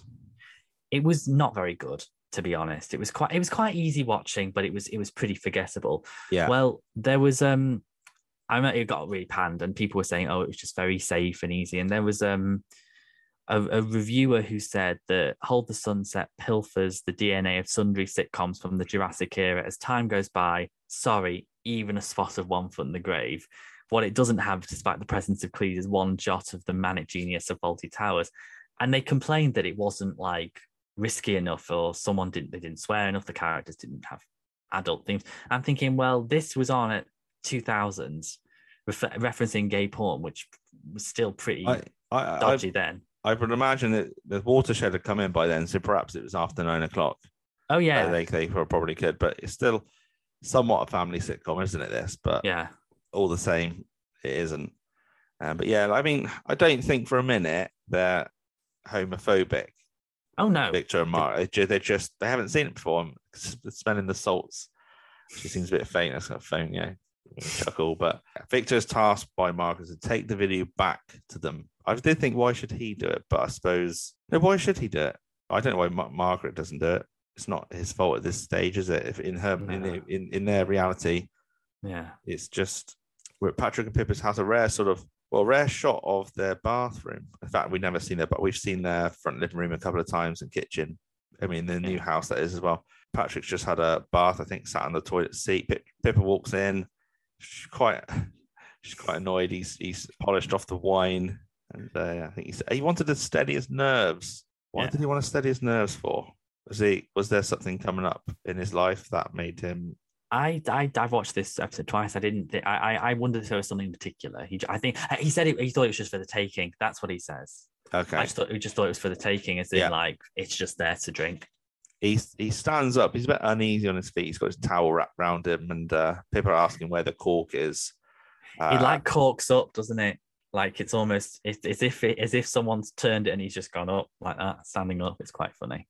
I mean, how he's not felt that going in, I don't know. He's obviously that drunk. He's a bit numb to it, but it's the only thing he's not sucked, apparently. Well, he has really. He's noticing he feels a bit clogged up, peers down to his back end with deep concern. There's like a coincidental build-up of music at this point. And later in the evening, Pippa is performing the prognosis of what's just happened. And this scene, by the way, mirroring Victor in previous situations, I think, at least once before in Exterminating Angel, when he's burnt his arse basically in the shower. And he sits on I think he sits on a spike in Only a Story. Thanks to Mrs. Warboys cleaning out the cupboards. But anyway, the call, it's gone quite a long way in. He expects Pippa to get it out. All a bit of a panic right now. Pippa retrieves the wine bottle opener, which further enrages Patrick because, he just wants a corkscrew, not this huge wine bottle opener. I love the dialogue in this when she's like, Patrick, there's no delicate way you're saying this, but it's gone quite a way in. And then when she says, I feel really uncomfortable doing this, and then Patrick's like, well, isn't that funny? Whereas I seem to be growing even more relaxed and confident. Yeah. I mean, that's the last thing when you need someone to be really calm and to do something kind of what a doctor should be doing. And then it's like they're just nervous or they don't know what they're doing. It's like, yeah, probably should just go to the doctors at this point. I'd just say let's go to the doctors, get it out the way. It definitely exacerbates the problem when someone is panicking and a bit of a calamity from Nurse Pippa as Patrick screams out in pain. So she obviously, I don't know if she ever got it out properly or not, but that ends that scene pretty abruptly. Before being in the Meldrew back garden, Victor is putting a tape in his pocket and he glances over to next door where Mr. Swaney lives, probably, I think, looking a little bit glum and probably thinking this is quite a nice neighbour, really. Even looking up to Mr. Swaney's mother's window, and it's a sad bit of music playing. And I think I'm sad when I'm watching this. Oh boy, he did actually, as neighbours go, he's actually a nice guy. But suddenly, again, the genius of One Foot, we hear from behind. Morning, Mr. Meldrew. Bright and early. I thought... You never said you were only moving 2 doors along. Sorry? Oh, yes, I always wanted an end house and, as I say, wanted to make a fresh start without really leaving the area. So, as soon as I heard the McVitties were emigrating, I leapt straight in with an offer. Of course, I still haven't found a buyer for number 21, but isn't that funny? You didn't know about it. Funny? It's only Mr. Swaney. He's there. He's, as you would be, absolutely puzzled and confused. What? Mr. Swaney doesn't even bat an eyelid, of course. This is perfectly normal, but so he's moved 2 doors along. He just wanted an end terrace. That's all he's wanted. And he's made out as like a fresh start. He's just baffled. And I love how Margaret comes out. It's like, he's settling in, Mr. Swaney. Like, she just knew it and it was easy. And it's like, you would think, we would have made it a bit more clear to Victor in the scene in the shop. I mean, of course you'd say that. I mean, it's just absurd, isn't it? Yeah. But it's funny because Mr. Swaney didn't think twice to say, although I'm moving, I'm just the other side of you. Because the McVitties were immigrating. I mean, to have a name like the McVitties is amazing. I thought that was interesting that they've emigrated. It's affected that much by living next to the Meldrews that they're emigrating. So that's what living next to a victim can do to a man, apparently. Yeah. But that's where Nick Swaney leapt in with an offer. I think Nick Swaney has a bit of dollar about him to sort of. He hasn't found a buyer for his house, but he's moved into this house, so he's got some cash on him. Probably money left by his mum. I expect so. Inheritance, isn't it? Or the house is now in his name, and he's still got loads of money saved up. Suddenly, Margaret appears, greeting Nick, and she isn't at all surprised. Unless she learnt the news previously, but she'd have told Victor, wouldn't she? She'd be like, "Oh, he's actually the other side." But so either Margaret thinks nothing of it, or she knew all along that he's moving to the other side. And but Margaret's keen for Mr. Swaney to watch this footage of this doppelganger that she saw, one of the earlier scenes. Nick said, I think he says there's a couple coming over at 3 to view the house that he's trying to sell, his old mum's house, Mr. and Mrs. Gleason. The name Mr. and Mrs. Gleason, you do envisage a fairly old couple. So that's to your imagination at that point. And but then he says the estate agent has warned of the husband being a bit of a nasty piece of work, very violent. He was in the area yesterday morning having lunch at some pub when some lunatic stuck a load of maggots in his food. Said he tried to drive after him, but lost him at the roundabout just down the road here, and that's when he noticed my signpost. Really? Yes. He says if he ever sees this chap again, he's going to beat the living shit out of him. Never heard such language. Nick Swaney says it with some relish, doesn't he? Like, this bloke will beat the living shit out of the man who placed the maggots on his food. And then I love it when he says, "I've never heard such language." Never heard such language. It's like he's never been in Manchester. That's all I can say. But how terrifying it is if you're in Victor's shoes, though. Like a final, it's just a final reminder for him just to leave things alone, isn't it? Well, it's like the man. Of course, the man is Mr. Gleason's chased after Victor, finds his neighborhood, finds his house at fail sign. It's like, oh, that's good. That's just like the worst fate and luck, and everything. Just the whole world does conspire against Victor all the time. Which is what I love. Yeah, and he's lucky. Well, he's lucky he didn't see Victor's car sooner if he was giving chase. Yeah, he must have gone to the shop at that point. Yeah, perhaps. Yeah, it works out perfectly well, doesn't it? Chronologically speaking, that is what happened. Yeah.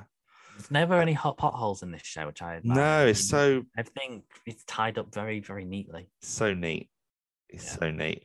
We're in the trenches hallway now. Pippa doing a bit of hoovering. Patrick entering by the sliding revolving door. It's absolutely bucketing it down. The set looks pretty good. I think I feel like that is a set with a realistic outdoor scenery, or it could actually be filmed from inside a real house. I don't know. I think it's a house, I was thinking the exact same thing. I just thought the way the outside looks and the way you can tell with the camera's quality when it's a studio set or when it's an actual location. And I just feel it's a bit location. It looks too much like a location. Yeah. Because when they go outside, it looks like it seems quite well, the quality. Yeah, that's true. That's true. Well, Pippa thinks Patrick should leave his walking until later. I think he's going out for a walk. Is he going to go to the walk-in clinic? Not clinic, accident emergency, or just to get the cork out so it's still in there? So, how do you think they're going to get it out? Well, I imagine they'll just give me 8 pints of Tizer and tell everyone to stand well back. That's a great retort, isn't it? From so sarcastic. I did put Patrick Trenches going out with a bit of a bang here. All the witty remarks and sardonic tone in general, left, right, and centre, just all at once. I think he's trying to find an umbrella. He's looking in the downstairs cupboard. He sounds so much like Basil Fawlty in that moment. A tried and tested procedure for this sort of thing. Why is it we don't have any umbrellas any longer? Like Basil Fawlty can't find any pens. Like, where are the pens? Like in this scene, it's like, well, I mean, where are the umbrellas or something like that? And yeah, it just reminded me of Basil Fawlty so much. Yeah, I think for once though, this injury of Patrick is not it's not a direct result of any kind of Victor Meldrew cock up at all. It's not his fault, really. Yeah, it is solely his fault. But then he and his brothers have driven Pippa to drink in this booze, so sort of indirectly his fault at the very least, because of if Pippa wasn't so stressed, she wouldn't have brought that bottle of red. No. Therefore, he would never sit on a cork. And I love when she said, says we don't even have umbrellas here, and she says, well, because you leave them at restaurants all the time. That's a very Victor. That's a real jibe that you see in marriages. It's like, well, you leave, you do this and you do that. That's if you didn't do this, then you'd have this now. Pippa thinks because he can't find his own umbrella, use the lavender one in the kitchen. He's obviously not very keen, but when he hears the thunder and rain outside, he thinks, I haven't got any choice. So all delicately painting a scene that's going to happen just to perfectly confuse Victor. Well, not even confuse him, just Victor will see what he will see because he's told a certain thing. We are in the residential area outside the trenches. Patrick's seen from afar by Victor at this stage, as far as he's concerned, looking for the identical twin of Patrick Trent, who is gay. And what do we see? Patrick walking down the roadside, sporting that lavender flowery umbrella, stereotypically walking like in a camp fashion. But it's like he's obviously. I mean, this is a moment you'd get a taxi, wouldn't you? If you've got a corkscrew, of course you would, up your backside. I mean, actually saying that, you would want to sit down to make it worse. But then again, the way he's sitting, it's a bit like when you have a ramrod up your back.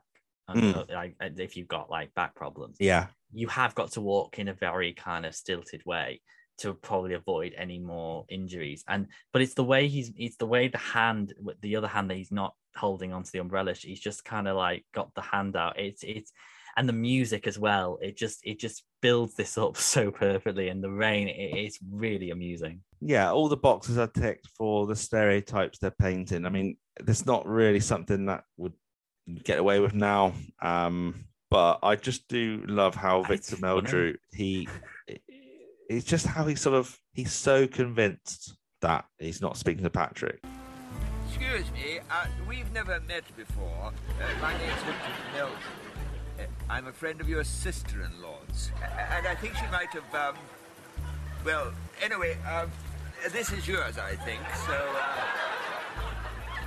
And the way that Patrick's like, just so gormless and shocked that he just thinks he's lost the plot, that Victor Meldrew has totally lost the plot. But Patrick always looks at Victor like this, though, doesn't he? When something peculiar is going on, so it's not even that's not recognisable to Victor. And that's the last time we are on screen together. Is that the last time we see Angus Deaton? Oh, that's a shame. Not Angus Deaton, but Victor Wilson, Angus Deaton interacting on screen together. In the same. Okay, yeah. Well, I think it's quite a good way to go out. Do you know what the scene reminisces? Monday morning will be fine. Do you know when? Is it Billy and Meg? Richard Davis' character. He recognizes Victor as Steve Posnett. Yeah. So the way he talks to him like he's not Victor, it just reminds me how Victor talks to Patrick and not realizing it is actually Patrick. Yeah. But it's not like it doesn't feel like Renwick's repeating in a negative way a joke or an idea, because it's done. The setup's different. Yeah. The build-up's very different, and the payoff is in a different setting, different circumstances, and yeah, it's really funny. It's that incidental music that goes really well with the comedy. As you know, I think if it's Ed Welch stuff, it's just works perfectly. But yeah, he's lost for words. It's Patrick, and that scene ends at Nick Sweeney's house. He sat in his armchair in his new house watching this footage that Margaret's recorded for him with the Skip Oberman. He's looking quite concerned, a bit disheartened, and this is not a look we've ever seen from Mr. Sweeney before. Maybe we have in in The Exterminating Angel, when he finds out about the woman that he likes. There's that, and there's another much earlier series. The name escapes me. Who will buy when the old man gets murdered? Yeah, Jimmy Jules' character when he why can't I forget his name? Alf? No. Anyway, yeah. There's not many times you see Nick Sweeney looking like this, and no. And you're thinking the music's sad as well. The music's very kind of melancholy. For some reason, even though, it wouldn't make any sense, that I used to think that he looked concerned and a little bit sad because he was actually someone he knew, it was a relative that he had seen. But of course, if Margaret's saying something like that, he'd go, oh yeah, that's my brother I never see. But of course, yeah, he's just thinking, this is what I could have done. I could have done something in life with a bit more action, and he doesn't really, he sort of downplays his achievements, I suppose, in his head. And he's reminded of what he could have done, not necessarily report on a war zone in no man's land, but I suppose he's just reminded, someone who's lived with their mum all their life, just worked for various charities, and he doesn't think he's accomplished much. But of course he's wrong. But yeah, it's quite sad, isn't it? Yeah, he's playing, and as I say, it kind of fits together the humor we've just seen with the scene with Patrick and Victor, and the kind of amusing incidental music to fit that scene, and then moving back to Mr. Sweeney.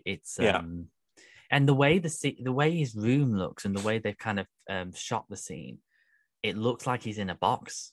It looks like he's in a really close space, I find. I suspect they didn't have the budget to do a whole massive living room, so just something up close. Yeah, and I suspect that there was no studio audience live. It's just quickly filmed this one and put on the screen. Margaret and Mr. Sweeney are hosting drinks and chatter with these prospective buyers, and they do appear quite rough and ready, sort of council house estate vibes. If I'm not being rude there. In the stereotypical sense, Margaret does want this to end quite early. She finds a get-out clause in needing to get to the tip. And even convinces Mr. Swaney, Mr. Innocence, to go along with it. Margaret's ever manifesting these white lies, and she just to get out of things like weddings and with Meg and Billy or meals out. Ronnie and cousin Will, Ronnie and Mildred. Yeah. When we hear Victor's arrived back home, he sort of calls out a high volume that he didn't want to arrive home too soon in case he emphasizes the word a bit, that he comes around with that ruddy, which obviously Margaret interrupts him in a panic, points out, Mr. and Mrs. Gleeson are here. Yeah, he goes upstairs and he can see around the corner. I think, oh God, that's smoking, aren't they? I love the visual of the two on the sofa. Yeah, and they say they're smoking, and then Victor's with the door open in the background, just like gets shaking and worried, and then just runs upstairs. Yeah, he's like, oh God, how am I going to get out of this? Yeah, and, can't believe they're smoking in the house, but there you go. Yeah, it's a bit of mission type music playing as Victor does rush upstairs, and a little bit later we do see an up close angle shot of the Gleesons and Mr. Gleeson giving Victor some advice on how to handle a pit bull. And then cut to Victor sporting like a white beard. It does age him. It also, I think it does sort of suit him, but it does make him look like quite convincingly like a different person entirely. It does. I mean, and of course it's the beard, of course, that he won in the raffle. So it does come in. It works. It works, that whole. As does the swan. Yeah.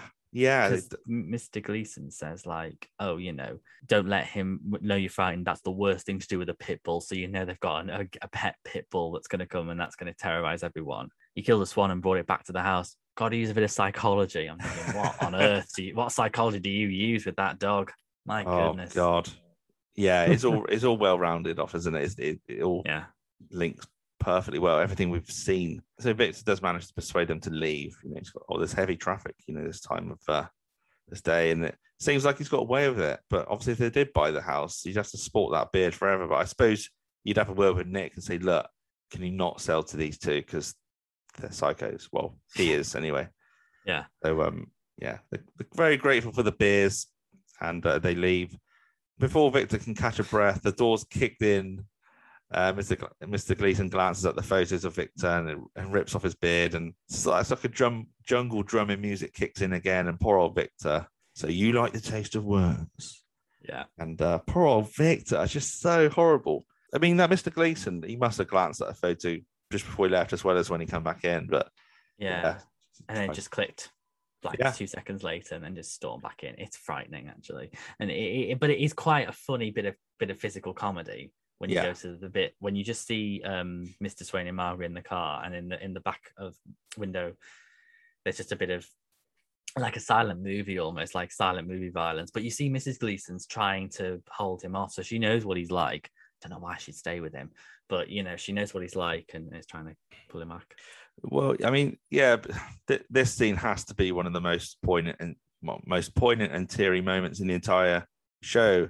And a whole different side to Nick Swaney we've not really seen before. Like, we have touched upon the times he's looked concerned or sad, but he is quite dejected and downbeat in this scene. It does turn out that they did actually go to the tip, because obviously I thought that was just an excuse, but that's why Margaret's in the car with him. Like you say, in the background, you've got Victor being attacked and almost like buried, almost a bit like Pit and the Pendulum, trying to, by Daniel Peacock's character, Kazanzi, just trying to get buried underground. But in the foreground, we've got this serious conversation going on. It's ever since I gave you that tape to watch. That man, he wasn't anyone you... He wasn't a relative or anything. Oh, no. It's just a bit of a shock to the system, something like that. As if, I don't know, someone was taunting me with a glimpse of the man I should have been. It's hard to imagine Skip Hoberman living at home with his mother for 40 years, running Tom Bowlers like an overgrown Boy Scout.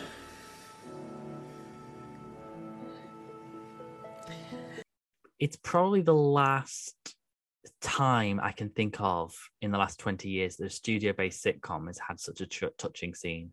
Because, I think the fact that we know that what's really going on, Mr. Swain is sort of, he's just looking back on his life, and probably because he's now free of his mother, and I say that in the nicest possible way, because he's not looking after her anymore, he's on his own probably for the first time ever. He's reaching an age and,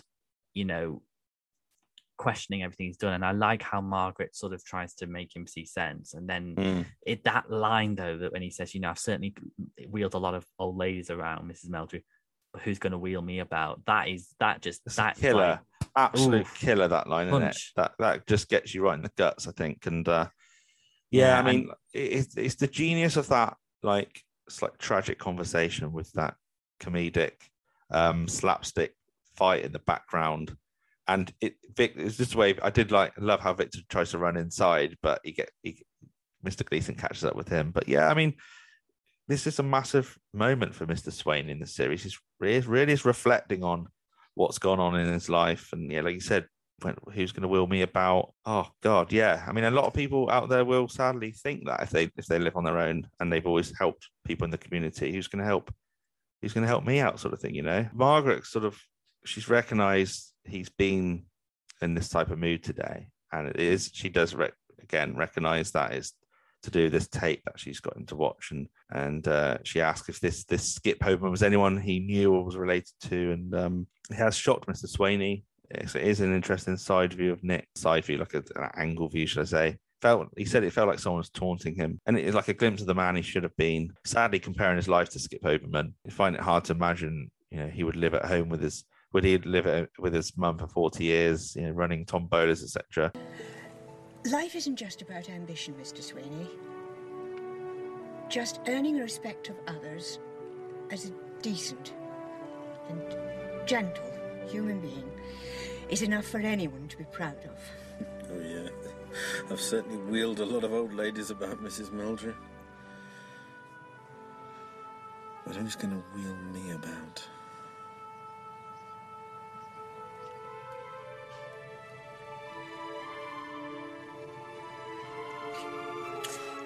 And when he summarizes his worth as like an overgrown Boy Scout, it is sad. It is sad. And what were you going to say? Sorry.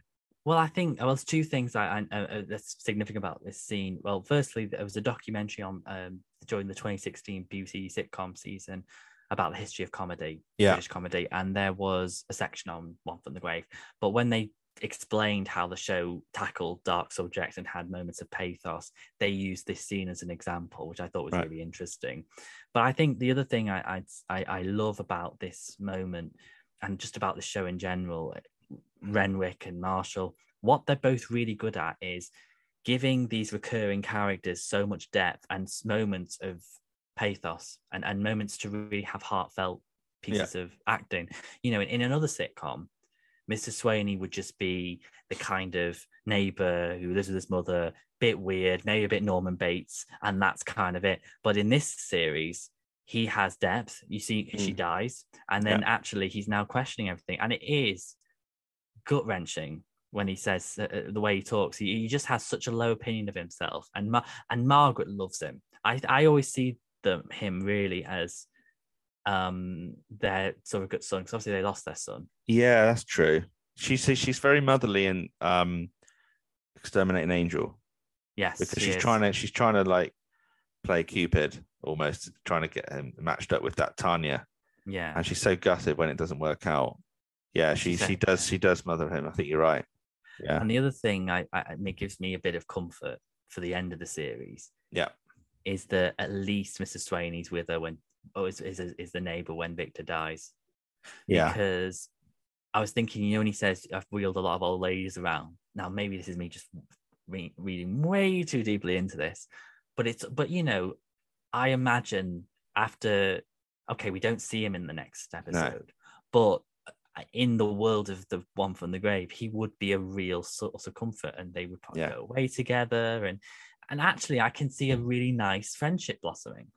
Yeah, I mean, it's age is only a number and all that, but it's just slightly too much of a gap for them to have maybe been an actual couple. But how old? I mean, Margaret's about late 60s and Mr. Swaney is sort of mid 40s. It's not impossible, but when Victor's gone, you don't know. In a few years, they may as well be. There is quite a big gap in there, but It's so sad and so dark. I mean, this is what makes this comedy stand out from the rest. This is the level we're at with this show. A phrase, used several times, but comedy and tragedy are going hand in hand in this very scene. And we are so there for Nick, and Margaret is looking on, taking in what this poor man is trying to say, because she's tried to remain positive for him. But when he says things like overgrown Boy Scout and who's going to wheel me about, she doesn't really know what to come back with. But she does eventually. I mean, talking about his life being a failure, he's devoted it to like wishy-washy type things like charity events, trips out with old ladies, living at home with his mum to care for. Which, by the way, these are truly wonderful things that anyone could wish to do in life. I might add it. Yeah, it might not be touring the Southeast Asia or lapping up with models or playing in a band, but he has these other qualities that up until now has convinced us that he's been happy and content all his life. Just because he's seen someone who looks like him do something a little bit different, or quite a lot different, he's thinking, is that what I should have done? So he's obviously questioning his purpose at this point. But Margaret sums it up perfectly. Life isn't just about ambition. Just earning the respect of others as a decent and gentle human being. That's enough, and that's what he's done. Yeah, it's like in the real world, outside of this fictional show, there are millions of people with this sort of predicament in life at different stages as well. Like, do I change what I do entirely and gamble my happiness, or do I stay and do what I do and be comfortable? But yeah, Margaret does a sterling job in saying the right things and like trying to downplay life, not just being about ambition. Yeah, just, like you said, earning the respect of others, decent and gentle human being. It is enough for anyone to be proud of, and Nick does laugh that off, and he says that's when he says the gut busting line, who's going to push me about. It's a beautiful scene, and most of these scenes are all about how it's sort of decorated with the sad music and it's incredible acting. And this is probably why Renwick and Chris Gurnon wanted to put this forward for a BAFTA for this scene alone, I'd have thought. But Margaret's face drops when he says that line about who's going to push me about. She's run out of things to say, I think, at that point. She's about to speak, though. She goes, crash. And then it's just, and I love the way she just says Victor. She's, how have I personally forgotten at this point that Victor's been attacked? I know, that's the thing. It's so, the way that they can draw you in to the comedy, to the pathos, and then back to the comedy is just so beautifully edited, actually, because they filmed it well, but the editing with the music and the cut of the music it is a masterpiece, really is. Yeah. But when you see Victor being pushed out the window, Nick Swaney barely responds to that, by the way. I watched the scene a few times. He doesn't really react to Margaret's. Nick Swaney is so deep in thought that he doesn't really look around straight away. No, and I'm sure I noticed that. That's definitely a stunt man, isn't it? Playing Victor, it just doesn't quite look like Richard Wilson. His face is just a bit too out of the shot, isn't it? As I record this, as some of you know, I went to Tresillian Way, and where their parts are pretty much part where Mr. Swaney is Mrs. Parker, where Nick and Margaret are part, and I was just a little bit dumbfounded because everything on the TV seems a lot bigger, but it's so close. It's only about 10 yards in front of the house, or a bit more than that, maybe 15 yards. Bear in mind, they'd have to put a fake window in for it to be smashed through. So yeah, great scene. That's definitely one of the greatest all-round scenes of the show for me. That's in the top 3 moments, probably. I couldn't tell you the other 2 of my favourite moments, but I already know that's in the top 3. Fantastic. So I think we dwelled on that scene long enough, but that was probably, and I'm sure you thought the same, that's the one scene I was looking forward to discussing. I remember when I'm watching this for the first time, because I watched it at an age when I was able to kind of enjoy the genius of it, as well as the show as a TV show. You become so invested with these characters, and then to be leaving them, and in very different sort of circumstances, but we'll get to that a bit later on. What my view on the whole final series? That's just sometimes you forget what's happening in Wolford the Great. Like something's like, I think, was it Descent into the Maelstrom, where that's where Margaret's feeling quite unwell, and her goddaughter comes back with a baby who she's pinched the baby. But in that episode, Mr. Swaney has done his back in trying to fix their tap. Yeah. And you forget he's there until Victor comes down in the middle of the night to switch on the light to get a drink of water. Oh, sorry, did I wake you? And in that time, there's been quite a few scenes that have been played out, and you just forget he's there. But that's because you think they won't address it again. So in this fairly short scene, almost forgotten that Victor's been attacked. But yeah, a 10 out of 10 sitcom can pull you away from what's happening in a show, I think, and you can forget what's happened moments ago if the mood's been interrupted. So in the Meldrew living room, Victor's head is covered in plasters, and Margaret's in the dining area of the living room asking if recent events will go into the lecture at the Women's Institute, and asks if Victor's got rid of the video. She's still suffering with a bit of PTSD over it by the looks of it. I think she wonders why American policeman is so exciting. She means like that's the sort of type of thing in lots of porn. I think why is that the theme? I think she means. But the mention of policeman makes Margaret recall the events leading up to Victor buying the video. Yesterday afternoon, when you bought that stuff from Dodgy Douglas. Yes? He said he had some nice popcorn out the back if you fancied it. Yes? And you said, "Go! God, Victor!" What? What have I done now? That tape didn't come out of Pippa's bag in there at all. It must have fallen out of yours. How could it come out of my bag? Because when you came out of that shop yesterday afternoon, you came out with a video of cop porn. As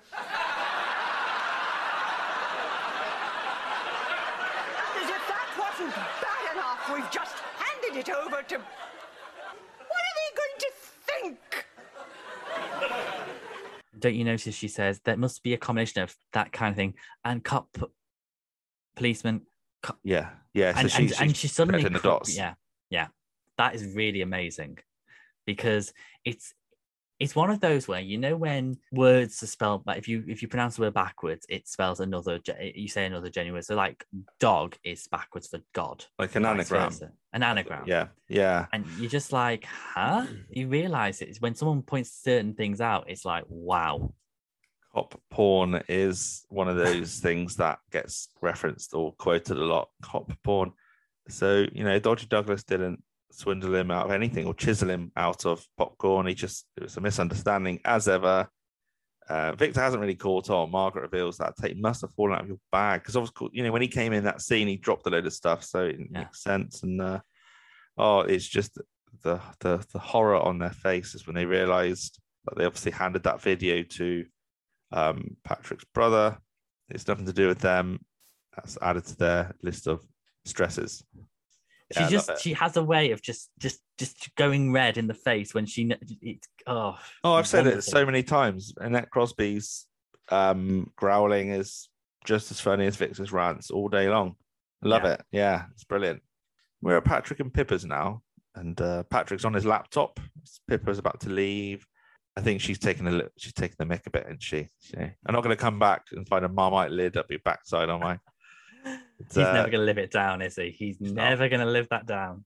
Patrick answers the phone, and it's clearly Victor wants to retrieve this video. Patrick cruelly lies to Victor, says he's donated it to a hospital collecting items for a children's annex. Has he done this before, where he was trying to seal a contract with an Asian businessman, and he lied to Victor, saying he buggered it up for him, basically, but he didn't. Was it Man Who Blew Away? Yeah, I think it was. And Pippa comes and goes, you've lied to him, haven't you? He goes, yes. He just does that way of just being so sly. Very sly. And I like it when he says about after he donated to the hospital, he went, what was that, Mr. George? You sound like you're having a pulmonary embolism. Patrick's clever to not let on to Victor. He knows the content of the video. He's only glanced at the title and he thinks it's about Canadian Mounties. Mounties, yeah. Canadian Mounties. Quite clever from Patrick because he has been to hospital and I think he has seen that there is some sort of donation raffle going on. So I think it's believable for Victor to know that Patrick has donated this video set to a hospital because, of course, he's had to go to hospital for the cork up his backside. Yeah. Pippa and Margaret would have discussed that incident. So laughed Victor about knows it he's well. definitely gone to the hospital. Very horrific. It does sound like Victor's having a bit of a panic attack and cancels the call. And Patrick rather calmly retrieves the video from the chair and says, This one here, containing hardcore gay pornography. Quite what compelled him to give it to me in the first place will almost certainly never be known, but it is, I fear, a deranged act which cannot go unpunished. So he's just being a little bit of a sod, isn't he? I mean, it's an accident. It's just a mistake, but it's such a difficult one for Victor to explain, isn't it? It's just quicker just to get the video back. But, and it is one of those where when you explain it, you could explain it in full and you could have an absolute laugh about it. Yeah. Because it is genuinely funny. And it's so realistic in the way that it's a load of misunderstandings that have just culminated into this storm of frenzy, and it's funny. As ever, if there's only a bit of dialogue between the two, then these misdemeanors wouldn't happen. Yes. Then we won't have a great comedy, of course. No. We cut to Victor sort of ending the call. Margaret's still quite panicked, and they learn the tape is at the hospital donation skip. Margaret and Victor agree it cannot stay there. Something has to be done. Very short scene. Very concerned by now. This globe that was purchased for Patrick from Nigel, I think it's been replaced now. And Patrick's whistling. He's in a good mood, which does concern Pippa when he's in a good mood. Why is it whenever you're in a good mood, I break out in a cold sweat? That's such a Margaret line as well. It also transpires that he's reading the local newspaper and there's a headline, Angling for Trouble. Police were called to the Accident and Emergency Wing of the Charterist General on Friday night to investigate reports of a madman on the hospital roof. The man, believed to be in his 60s, was discovered squatting near a hole in the glass skylight where he appeared to be fishing into a box of toys. As the officers watched, he proceeded to reel in a succession of video cassettes, each of which he unhooked, glanced at, and then threw back again. The man, who was later escorted off the premises, screaming incoherently about popcorn, was subsequently identified as a Mr. etc., etc., etc. So, I suppose you're on top of the world now. How many times has Victor been caught on a roof? I know in Endgame he was on a roof. I'm sure there's another incident when he's on someone's roof in such circumstances that aren't meant to be in a perverted way. But I can't. He might not have done. I'm sure he has. I can't think of it. Maybe he hasn't. But yeah, it's just great. It's great to hear what's happened through, by way of an article in a newspaper, and that the police have been called out, and a man squatting on the ceiling fishing into a box of toys. Just it's great. Newspaper articles are hilarious in One from the Grave. Whenever they're read out, they're just so absurd. Love it. But then again, isn't that local news for the papers, though? They haven't got much in the way of big crime and big stories to sell, so they just come up with anything. Well, that's what it's like. Certainly in the West Country, there's little villages release free newspapers and rely on advertising, and they're just some of the articles are just not exactly trivial. They're quite amusing. I'm quite sure I think there's a podcast by Joe Wilkinson, David Earl, and someone else. I think it's Gossip Mongers. I don't know if you downloaded that, and they read out local gossip in newspapers, local newspapers. Right. All local gossip people send in from their community, and it's hilarious to download it. It's very good. I'm going to just say one last thing before. Yeah, sure, of course you can. Yeah. I've never liked Patrick. I mean, he's a great character. Yeah, I know what you mean. He's played well, but I just feel, and I know when people have been speaking about him on the podcast, I just find the way people talk about Victor all the time and the way that he behaves is sometimes irrational. Sometimes he's sticks his foot in it. But with Patrick, I feel he's more of a snob. I think he's more sly. And even at times, I have to say, I think Pippa's more understanding. I think she's more kind of laid back than Margaret is, I'd say, in certain ways. Margaret is more fiery and Pippa's a little bit more, she has moments of anger, but she's a bit more calm. But like, for example, in that moment, wouldn't she have called Margaret, because they're quite close friends, to say, Patrick's being a dick? You'd like to think. Yeah, you'd like to think, wouldn't you? Yeah, I agree. He's not supposed to be likable, I suppose. Victor's likable in pretty much every way, but he's irritating, and and Victor's good to him, because like in Wisdom of the Witch, he says he doesn't let Victor into the bathroom because he's got arachnophobia, if I remember that correctly. Yeah, and the man in the long black coat. There's the tragedy of Patrick and Pippa's unborn child. Yeah. And, Victor was there for him, taking him to the hospital, being with him. Yeah, he's got a bit of a short memory as Patrick. I know there's lots of incidents that have made things like selling their house difficult or any work that comes along his way. But there's lots of opportunities that come Patrick's way, which are almost scuppered because of unintentionally by Victor, and he just holds him to account for it, I suppose. But yeah, I mean, right then that scene, Pippa she's a bit annoyed with Patrick for playing silly buggers, and she breaks up some polystyrene, which I think is what the Globe came in, because the scene fades straight into the Meldrews up close with Margaret, I think, breaking polystyrene, or no, Victor breaking the polystyrene, and it's like again like one great little gag. Huge box, loads of polystyrene, plastic wrapping, all for a replacement calculator. But isn't that still relevant now? When you possibly, yeah. What did I get recently? Oh, I can't even remember what it was, and it was something really not that big, and the packaging it came in was enormous. Another observation I like is I know it's in the last episode, but it's not a spoiler. When Victor's going out and he says, "I've got 1 hour till I go out, and that gives me enough time to break into these packet of videotapes." I can't believe we forgot to reference that. Yeah, that was a genuine challenge, wasn't it? Well, 2.4 Children had that from a 94 episode I recorded last week. But the thing I also like, you going back to product placement earlier and memories, people think I was born, still think I'm 16. They don't realize that I actually did remember videos. I remember tapes. I remember having to tape things. And I remember the packaging it came in. And this scene that Victor's getting these plastic things out, it's the packaging I grew up with. I actually remember the packaging, and it's like a Proustian moment. So nice. Yeah.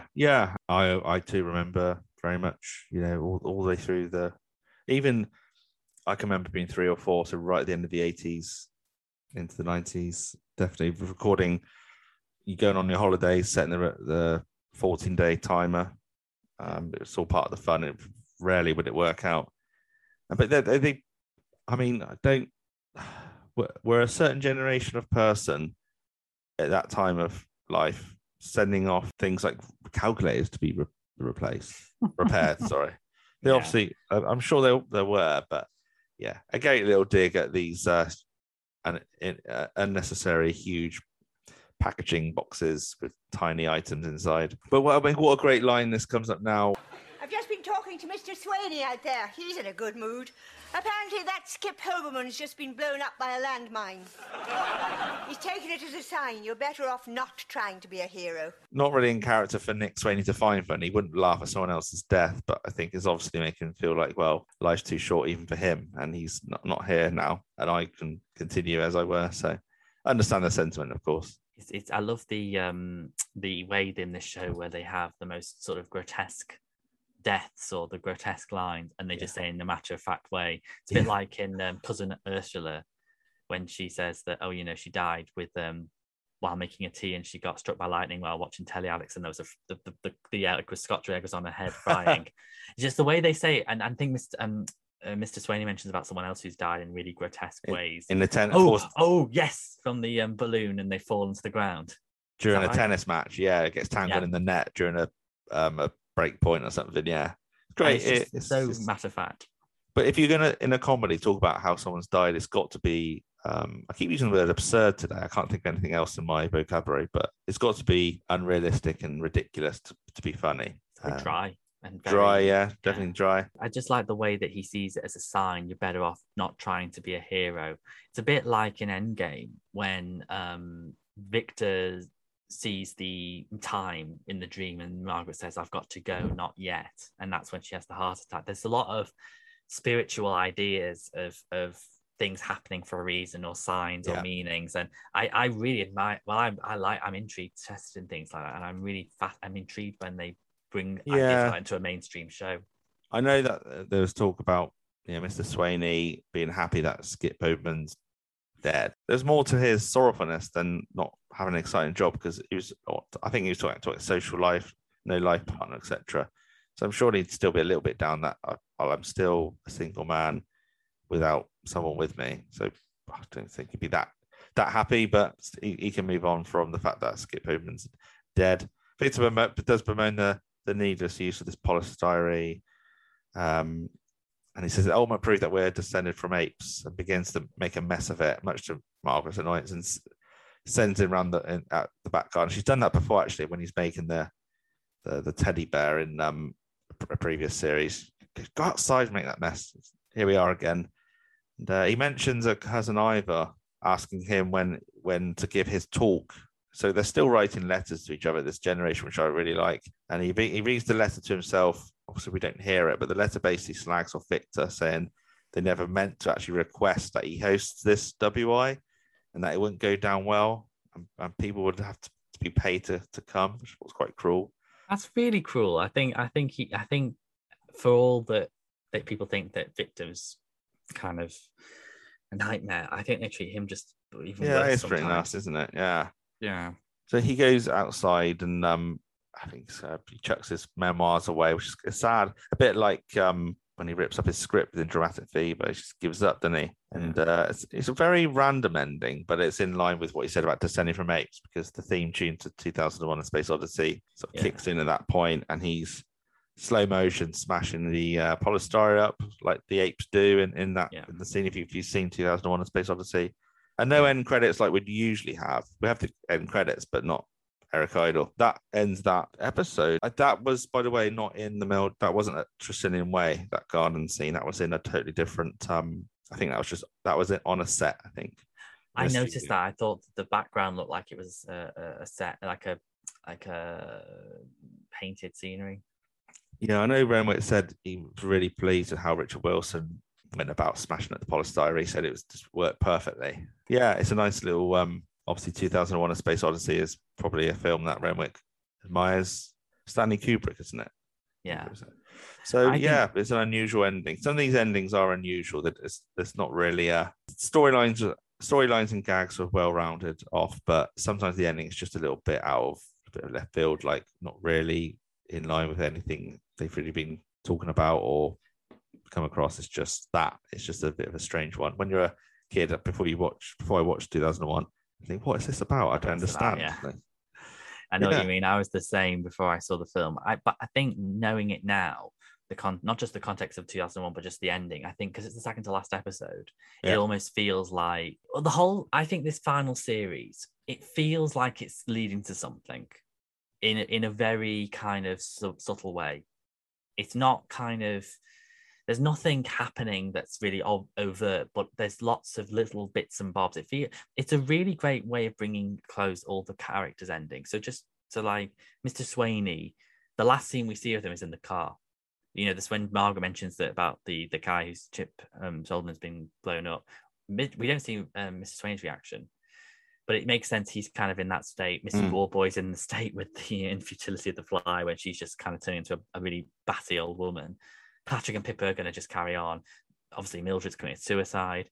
It just feels like it's all the things are tied up, not in a nice kind of bow. It's some of it's quite ambiguous, or some of it's a bit more open to just they're going to carry on their life. But Victor's kind of created because that scene in 2001's about interpreted in ways of it's like the dawn of man, almost, and then it's his end. It could be interpreted that way. Well, this is the last time we see Victor alive in the quote unquote present moment, because of course things aren't simple anymore. It opens up with an absolute shocker that he's actually dead. So that's not a spoiler, because anyone listening to this has watched One from the Grave thousands of times. But this is the last, and the way Dawn of Man scene when he's in the garden, what I see is him smashing up polystyrene pieces with absolute angst and frustration, because he's taken out what is life about. Just it never quite works out for me. Things happen.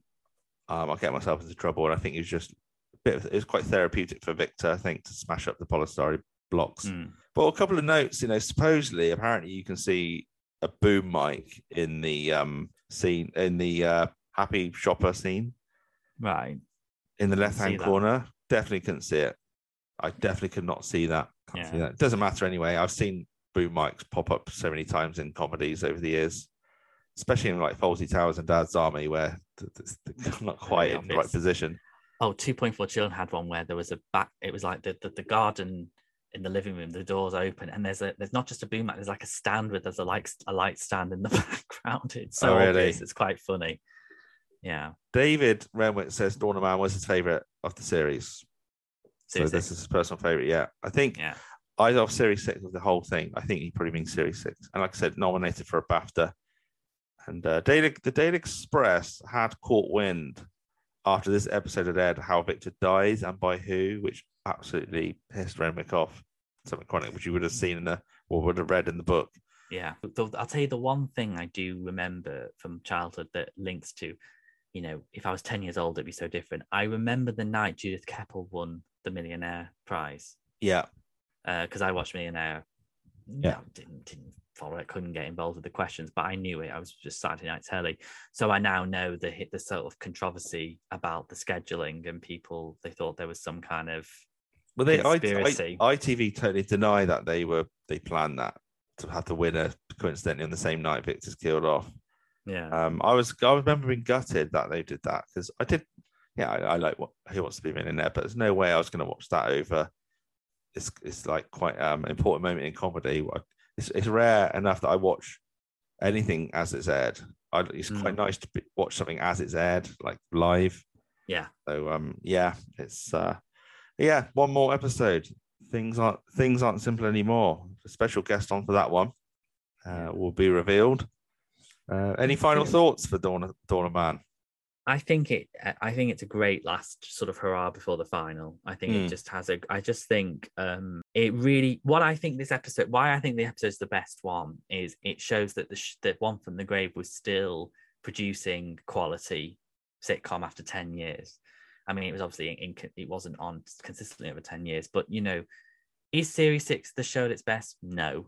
But it's still miles better, more original than sitcoms of the time and of sitcoms now. Yeah. It was still superior. And I think this episode is just, it still packs a punch. It still has a moment that we both love with Mr. Swaney and Margaret. That's still one of the best scenes ever in the series. So I just think marvelous.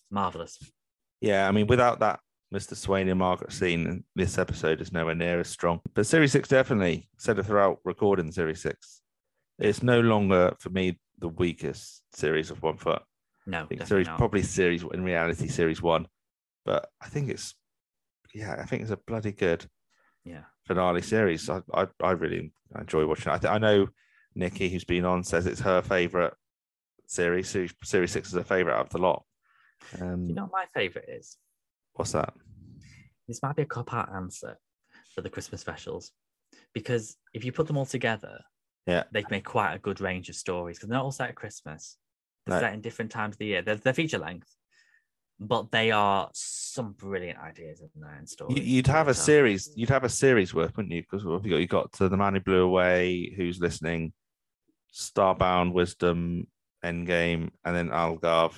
So so we've got what was that? 5, 6 specials. 7, and you've got a couple. Yeah. Have we got time for a Meldrew moan from you, JD? What would you like to whinge about? The floor is yours. Oh, I do not believe. Will you look at this, bastards? Can you believe the nerve of this? I'll skin their ruddy hides for them. Okay, customer service. Firstly, I hate. This is a Victor moan. I hate when when you're calling a company and they say you can find out the information online during pauses in the whole music. I'm thinking if I could find out online, I wouldn't be ringing you. It's so annoying because you just want to be in that call queue, don't you? Rather than say, did you know? You say go online, you can find out X, Y on the app. So just bloody put me in the call queue. Sorry, as you were. Cyclists. Sorry. Cyclists, okay. Are we talking Jeremy Vine cyclists or are we talking other types of cyclists? The bell thing, you can use it. Just use the bell. Get my way. Yeah. People who flock with the sheep. I like people who like to think for themselves. Yeah. Virtue signaling online. Don't get me started on that. Yeah. Education. I look back and think school was a complete waste of time. No, that sounds really bad. I think schools should teach kids more about life skills and more about job skills. Yeah. If I think of your daughter, she's going to be growing up in a very technical kind of minded time. I'm probably going to homeschool at this rate. I just think, there's so much more. I realize I've learned more about the world actually living in it rather than something like things like budgeting. Why don't they just teach kids in maths? Yes, you need to teach them about the times tables, division, and things, but teach them about budgeting because that's how I think. I think the algebra stuff should be optional if you know you're going to go into an area of work of statistics or financial industry. But yeah, I totally agree. I like your variation of Meldrew moans because we need one big fat massive Meldrew moan for the final episode. I need to absolutely rant to have a think. So one quick one is as you know, I'm currently looking for a new job. I was made redundant recently because of administration. Yeah, that's rubbish. The thing I would say is what I'm noticing. Thankfully, obviously, I've had a few interviews and waiting to hear back from them. The problem I'm finding at the moment is industries don't seem to want to take on people who haven't had 2 years before they're born experience in an industry, if you know what I mean. So you might have the skills, you might have worked in done administration, but if you've not worked in a certain industry for 2 years, you can't really apply for it. And that's quite frustrating because I've worked in 2 different industries and I'm a quick learner. Yeah, I mean, to give you any kind of hope, I mean, I've just been offered a new job and accepted it. And it's something I've done. The job I've accepted, I have actually done before, but not for about 5 years. And when I did do it, I struggled mainly with the people, not the processes. So I'm sort of gambling again, but I'm with a good employer. So I'm hoping it'll work out. So they knew that I hadn't done this particular job for 5 years at least. So there is hope. But I hear what you're saying. Thank you. Meldrew moan over. Lovely. Well, guys, next week, final episode. It's not the final episode of One Foot in the Podcast. Of course, I'll do Visiting Uncle Dick, a comic release special. But I'm sure I will be back with, well, actually, I've just recorded my little One Foot in the Grave tour with Simon and Darren. That'll come in 2 parts, which does include some interviews with the residents of Tresillian Way. So that's something to look forward to. And if I can get guests on, of course, I'm all over it. And there's lots of people who've contacted me very kindly. They wanted to get involved. I had people booked in already. So perhaps those people can come on and we can talk about something One Foot in the Grave related by all means. But yeah, one more sort of episode in its organic form and one more episode to talk about bar the charity. I can say charity, the bar the comic release special, and that'll be it. Congratulations! So, thanks. I'm amazing podcast you've created. Thank you very much. I've determined to get the project finished before my second born arrives in October, and then I definitely won't be able to do podcasting for a few months. But and your podcast is going strength to strength. You've had Kim Benson on, you had Julia Hill. Yeah, Julia Hill's Rona was on. Rona, and I know you're working on others, which I don't know if that's public knowledge, so I'll shut up. Let's just say I'm not hoping it's the only 2 I've had so far. Let's just say that. So as ever, you can email me, onefootthepodcast@gmail.com. I haven't received an email for a few weeks, so please get in touch, keep me company. That'd be lovely. Follow me at onefootthepod. I'm on all the social medias as ever. JD, can you give out your handles? I'm sure there's more than one. There's quite a few. Thank you very much. So I'm on my 2.4 podcast page on Instagram and Twitter is the same username. It's at 2.4 podcast. So my personal Instagram is at JD Collins Writer, and my Twitter handle is at JD Collins 95. But you can also find our 2.4 Children Facebook page, which is 2.4 Children Streaming and DVD Campaign. Thank you very much for having me on, Tom. We spoke last August, so it's really exciting to come on the show. I've loved it.